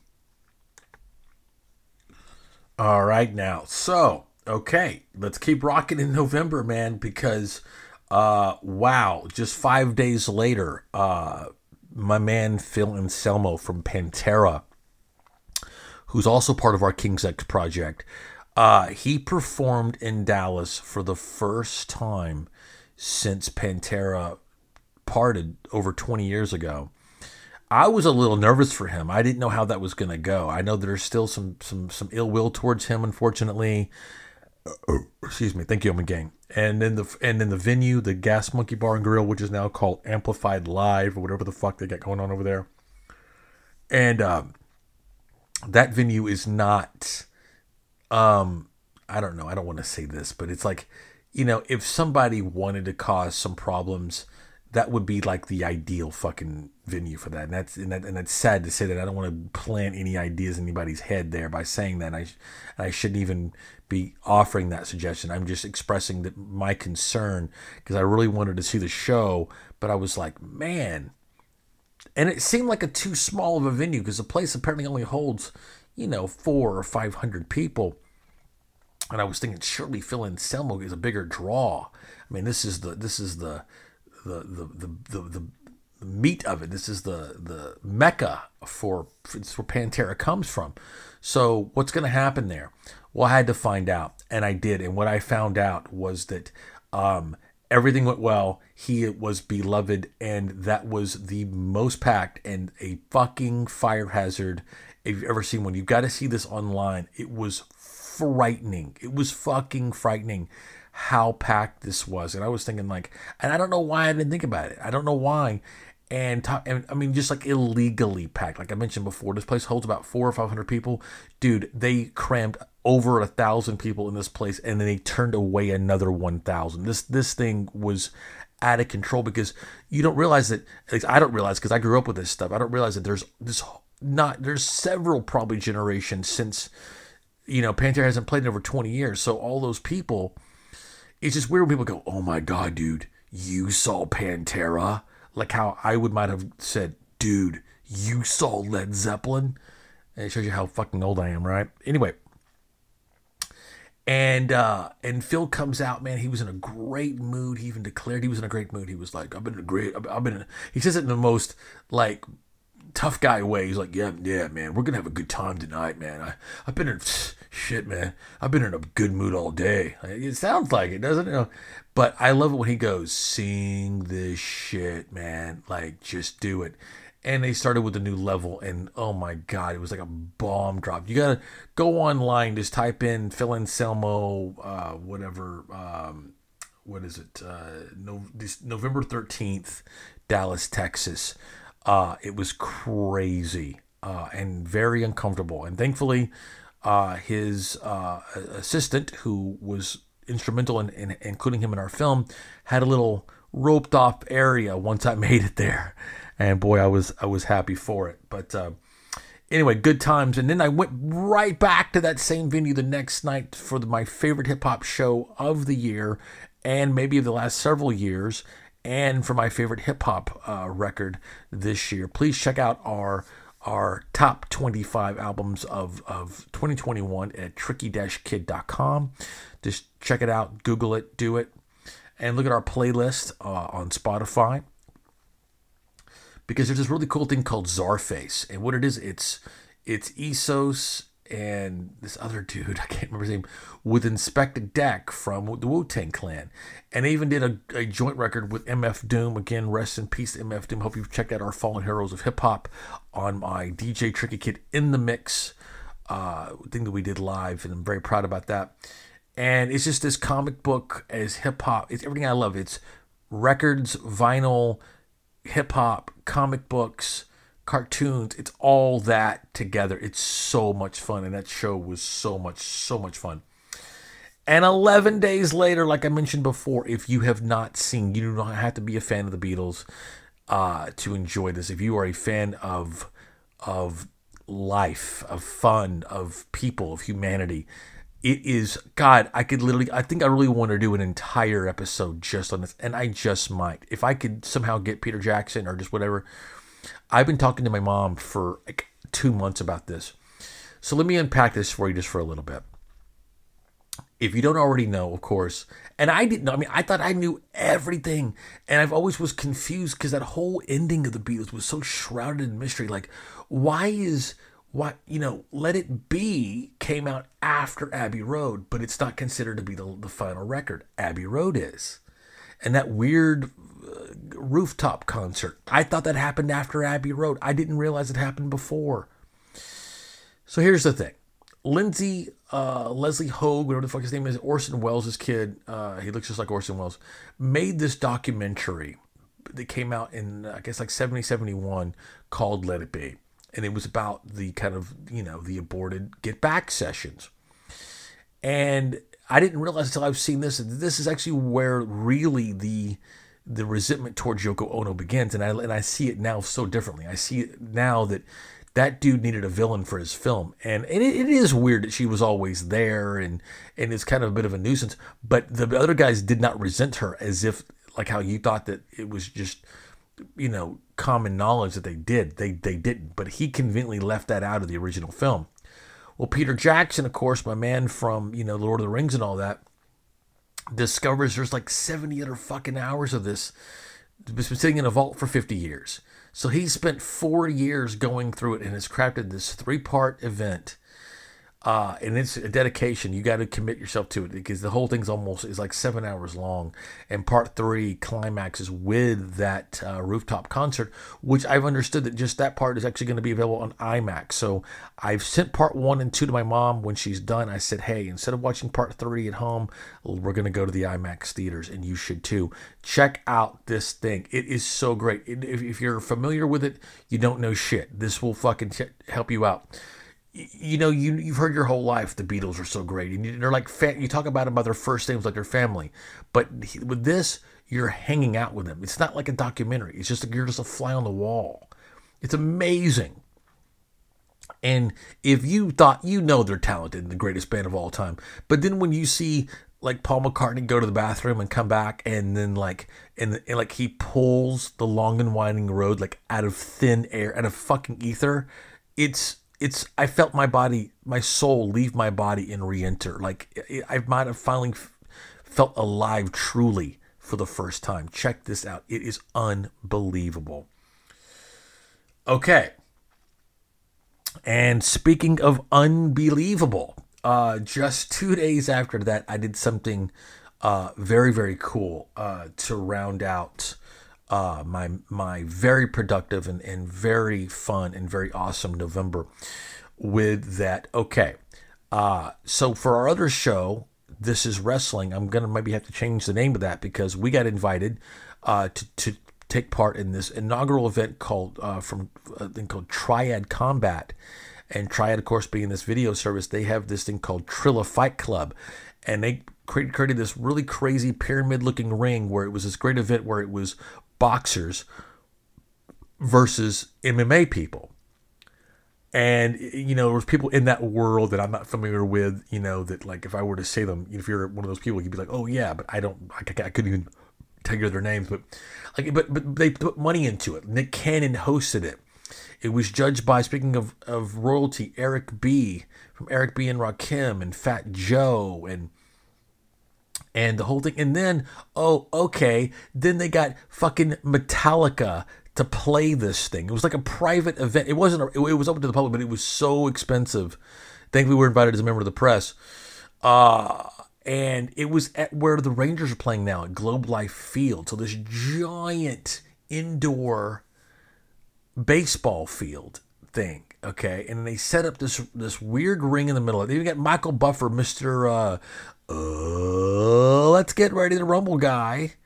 And, you know, they had like hot girls with the ring cards and dancing in the aisles and all these celebrities involved. And there's at home plate, there's fucking Metallica, who did these it was kind of weird. It was like they came out and did like a 2-song set and then came back and did like a 3-song set. And then after the whole thing, they did another full set. And normally when you see Metallica, you know, it's no matter where you are, unless you're like in some fucking suite or watching from side stage, you're going to be down there in the pit with, you know, just crushed. I could have extended my arms and spun like a helicopter and not touch anyone. It was so awesome and so comfy and so great. And what was cool was that a young fighter named Alexa Culp from Lee Summit, Missouri, broke a record there. First of all, she was, you know, the first female to compete in this event, but then she kicked so much ass so quickly. And I interviewed her right after, I mean, like one of those like where they just fought and they're all sweaty and shit. And she came over to talk to us. And that is on our This Is Wrestling podcast, which again, I hope you're subscribing to already. Check it out on Spotify and iHeartRadio. And you can see the video with the video package we put together with Metallica on our YouTube channel. So shout out to Alexa Culp. She is a champion in and outside of the ring. She is a philanthropist and an activist. She does a lot of things for foster families and foster kids. And she is just awesome. She's a badass. She's gorgeous. Just a good person and just amazing. It was such a privilege to be able to talk to such a young talent with so much potential and such a good heart and such a good person. But you know what? You would think that November was over. It ain't. Check this out. Okay, so we talked about the 1991 series that we produce. You know how much I love doing those 80s series, and oh my god, talking about this year in 2022, I'm finally going to get to do 1982, and god damn am I ready. And I've been talking about this whole long 4-hour episode, and it is coming your way. But before you would get to it, I hope if you haven't already, please check out our 1991 trilogy, where we cover everything from that magical year. And part 3 has something extra special because I interviewed, if you can believe it, I was the only person that had the wherewithal, the only person in the fucking world that thought to call up Tommy Two-Tone on the day of the 40th anniversary of 8675309. How was I the only motherfucker to think of that? And anyway, it had some mixed results. Tommy's he's older and he's kind of a dick, but we had a good time. But here's the thing. He finally revealed who Jenny was. Like in this, like that's supposed to be, that could have been some massive exclusive for some, TV project, but we got it. I got it. The exclusive of Tommy Two-Tone telling the entire story and finally revealing who Jenny is right here on Tricky Kid Radio. Please check it out. All 3 parts, 1, 2, and 3. Go through the whole thing, man. So much 40th anniversary shit. MTV began in 81. So much began in 81. You wouldn't believe it. Please check that out. And we're going to take another quick break, and we'll be right back with the final month of that what was 2021.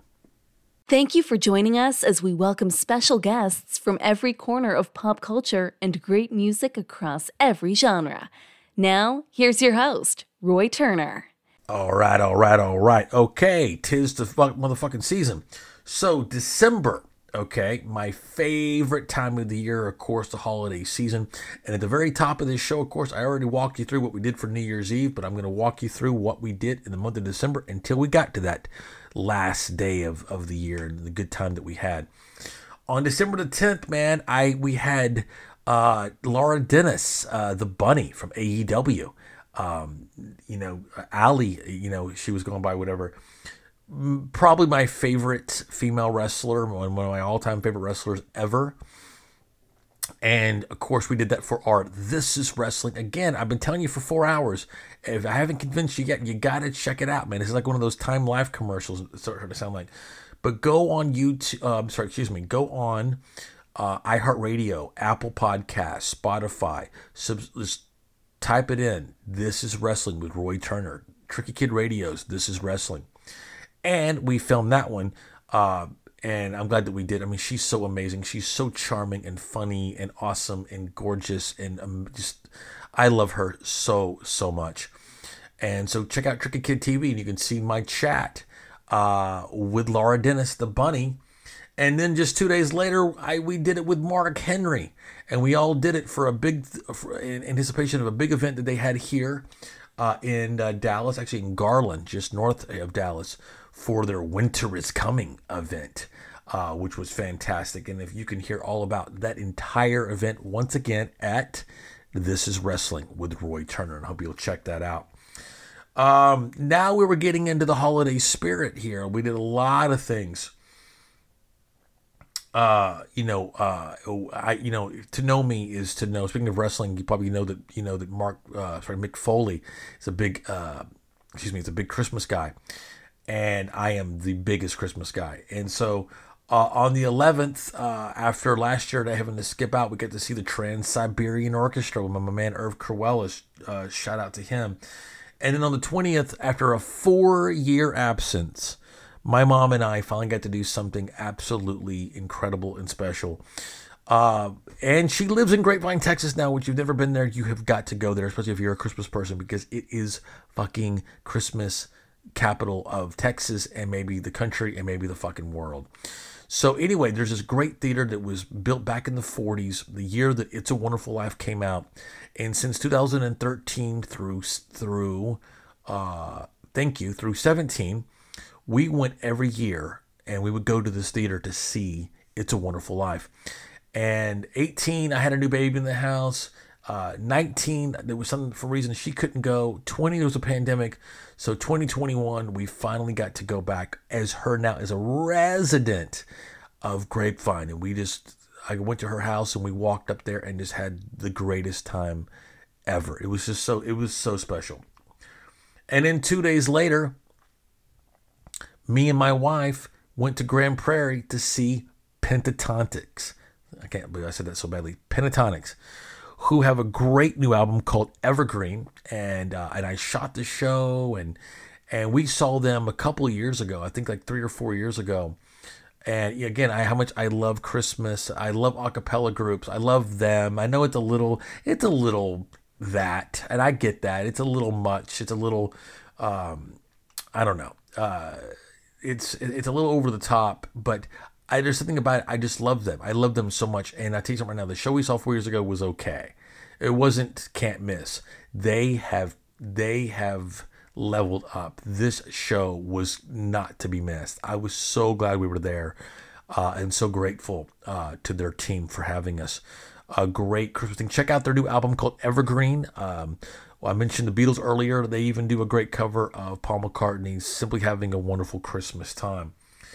And then, of course, we had a great Christmas week. And then the day after, we went to here in Frisco at the Comerica Center. We saw this thing called Cirque Musica. And we didn't quite know what to expect. I mean, we're so spoiled living here in Frisco that there's this like arena like within walking distance up the road here from us. And we saw the Harlem Globetrotters there. They're the minor league team for the Mavericks are right there, which is across the street from the minor league baseball team for the Frisco Rough Riders. I love this town. I love living here. And anyway, so we got there early and were pleasantly surprised that the opening act was this great country superstar in the making. It was like, I felt like we were watching like Taylor Swift before she was popular and famous. A girl named Callie Twisselman. And she is good looking and talented and amazing and a great storyteller and a country gal. And I think that her single is called Cowboy. But she was charming as hell. And I was wondering what is Cirque Musica? And what we learned, basically what it is, it's kind of a greatest hits of individual touring acts. Thank you, Omen Gang. God damn. That, like this one act has this one little act that could probably play a much smaller venue. But, 10 of those combined can play a building like Comerica. And it was cool, man. It was like very vaudeville. They had a live band, lots of, stunty type of, circusy, Cirque du Soleil kind of style. So anyway, Cirque Musica, wanted to thank Fallon Reagan. She set the whole thing up, whatever. That's another talent that you should look out for. She's connected with the Dallas Stars organization, and there's some connection there, I forget, but anyway, Fallon, thank you so much for having us. And then 2 days later, like I said, I've been saying a lot, I did this thing where I really wanted to honor. We lost so many people this year in our beloved world of hip hop. My favorite MC of all time, the Gift of Gab, Tim Parker, from Blackalicious, and golly, DMX, and Shock G from Digital Underground, the Humpty Hump himself. Baba Zumbi from Zumba I, Biz Markie. I mean, so many people, and I just felt like I had to do something. So that day I went live on Twitch, and I was there all day, and I did this live mix and storytelling and scratch routines and the whole bit. I hope you'll check it out. It's on our website, of course, at tricky-kid.com underneath DJ Tricky Kid in the Mix. But I hope you're subscribing to that podcast across the board. It's not on Spotify though, but it's on everything else. And anyway, it was my honor to honor these people that have meant so much to me in my life and to my career and have influenced me so much. And rest in peace. And we lost so many people. I was only able to profile 8 of them, and got 8 just sounds like just a massive number. But there was probably 3 or 4 times that, unfortunately. We couldn't get to them all, but my love and strength to my Hip Hop Nation. I love you. Everything that I do is for and about or has been informed by hip hop my whole life. So that was my way of just trying to do something to give back to that. And then 2 days later, I mentioned the Toadies earlier, they returned. They do this cool thing. I think they don't want to play on New Year's Eve. They used to do a New Year's Eve show every year, and I think they were like, man, we actually want to fucking party on New Year's Eve. So they played the day before at Billy Bob's, and they didn't get to do it last year. And it's something that I've done with them for the last 10 years, and this year was no exception. It was great to see those guys again and have a good time. And I already told you at the top of the show what we did to close out New Year's Eve, but I'll remind you very quickly, again, to my friends at Free Play in Richardson, thank you so much. To Gail and God, Sarah and Mike and all those guys for just giving us such a memorable and wonderful New Year's Eve. We're very, very, very grateful and happy. And again, we were supposed to go see David Lee Roth in Las Vegas. And you think, well, God, how would a retro arcade and a strip club compare? Hey, fuck it, man. We had a good time. We were with good people with a confetti cannon explosion and the best beer selection I could have hoped for with my lovely wife. And we had a great meal beforehand and had a great time. Thank you so much for being there for us and coming in the clutch there. Check out Free Play in Richardson. It's so cool, man. They had all my favorites. I fucking what do you call it? Mount Rushmore of pinball and Dance Dance Revolution and Tapper, and just the whole thing was cool. They even had a Betty White drink already. Like Betty White had passed that day. And that's what sucks. I know a lot of people kind of, I thought of 2020 and I was like, yeah, fuck 2020. But I didn't realize that people were still kind of fuck 2021. I didn't realize that. And so they kind of see that as like the final act of cruelty was that Betty White was poised and ready to make it to her 100th birthday. So much so that there was a film going to be coming out on her actual birthday on January the 17th when she turns 100. And what I understand, they're still going to go ahead with that, and I'm glad that they are. What a treasure. And so I got to leave you with this. Betty White, thank you for being a friend. Thank all of you for being a friend to us and being a part of this show, being a part of this special episode. I hope you've really enjoyed it. I know it was a long one. It was a long year. We had a lot to unpack, and we have so much to look forward to in 2021. Please be safe. Look out for each other. Take care of one another. Take care of yourself, and I'll see you out there. Happy New Year. This has been a presentation of Tricky Kid Media Originals, distributed by iHeartRadio, created and directed by Roy Turner, edited and mastered by Marcus Miller, theme music by the Buckpats, original score by Jocelyn Hunt, artwork by Antora Sandy, marketing and PR by Francesca Miles. Tricky Kid Radio is hosted by Roy Turner with introductions by me, Dana French. Thanks for listening, and we hope you'll join us next week.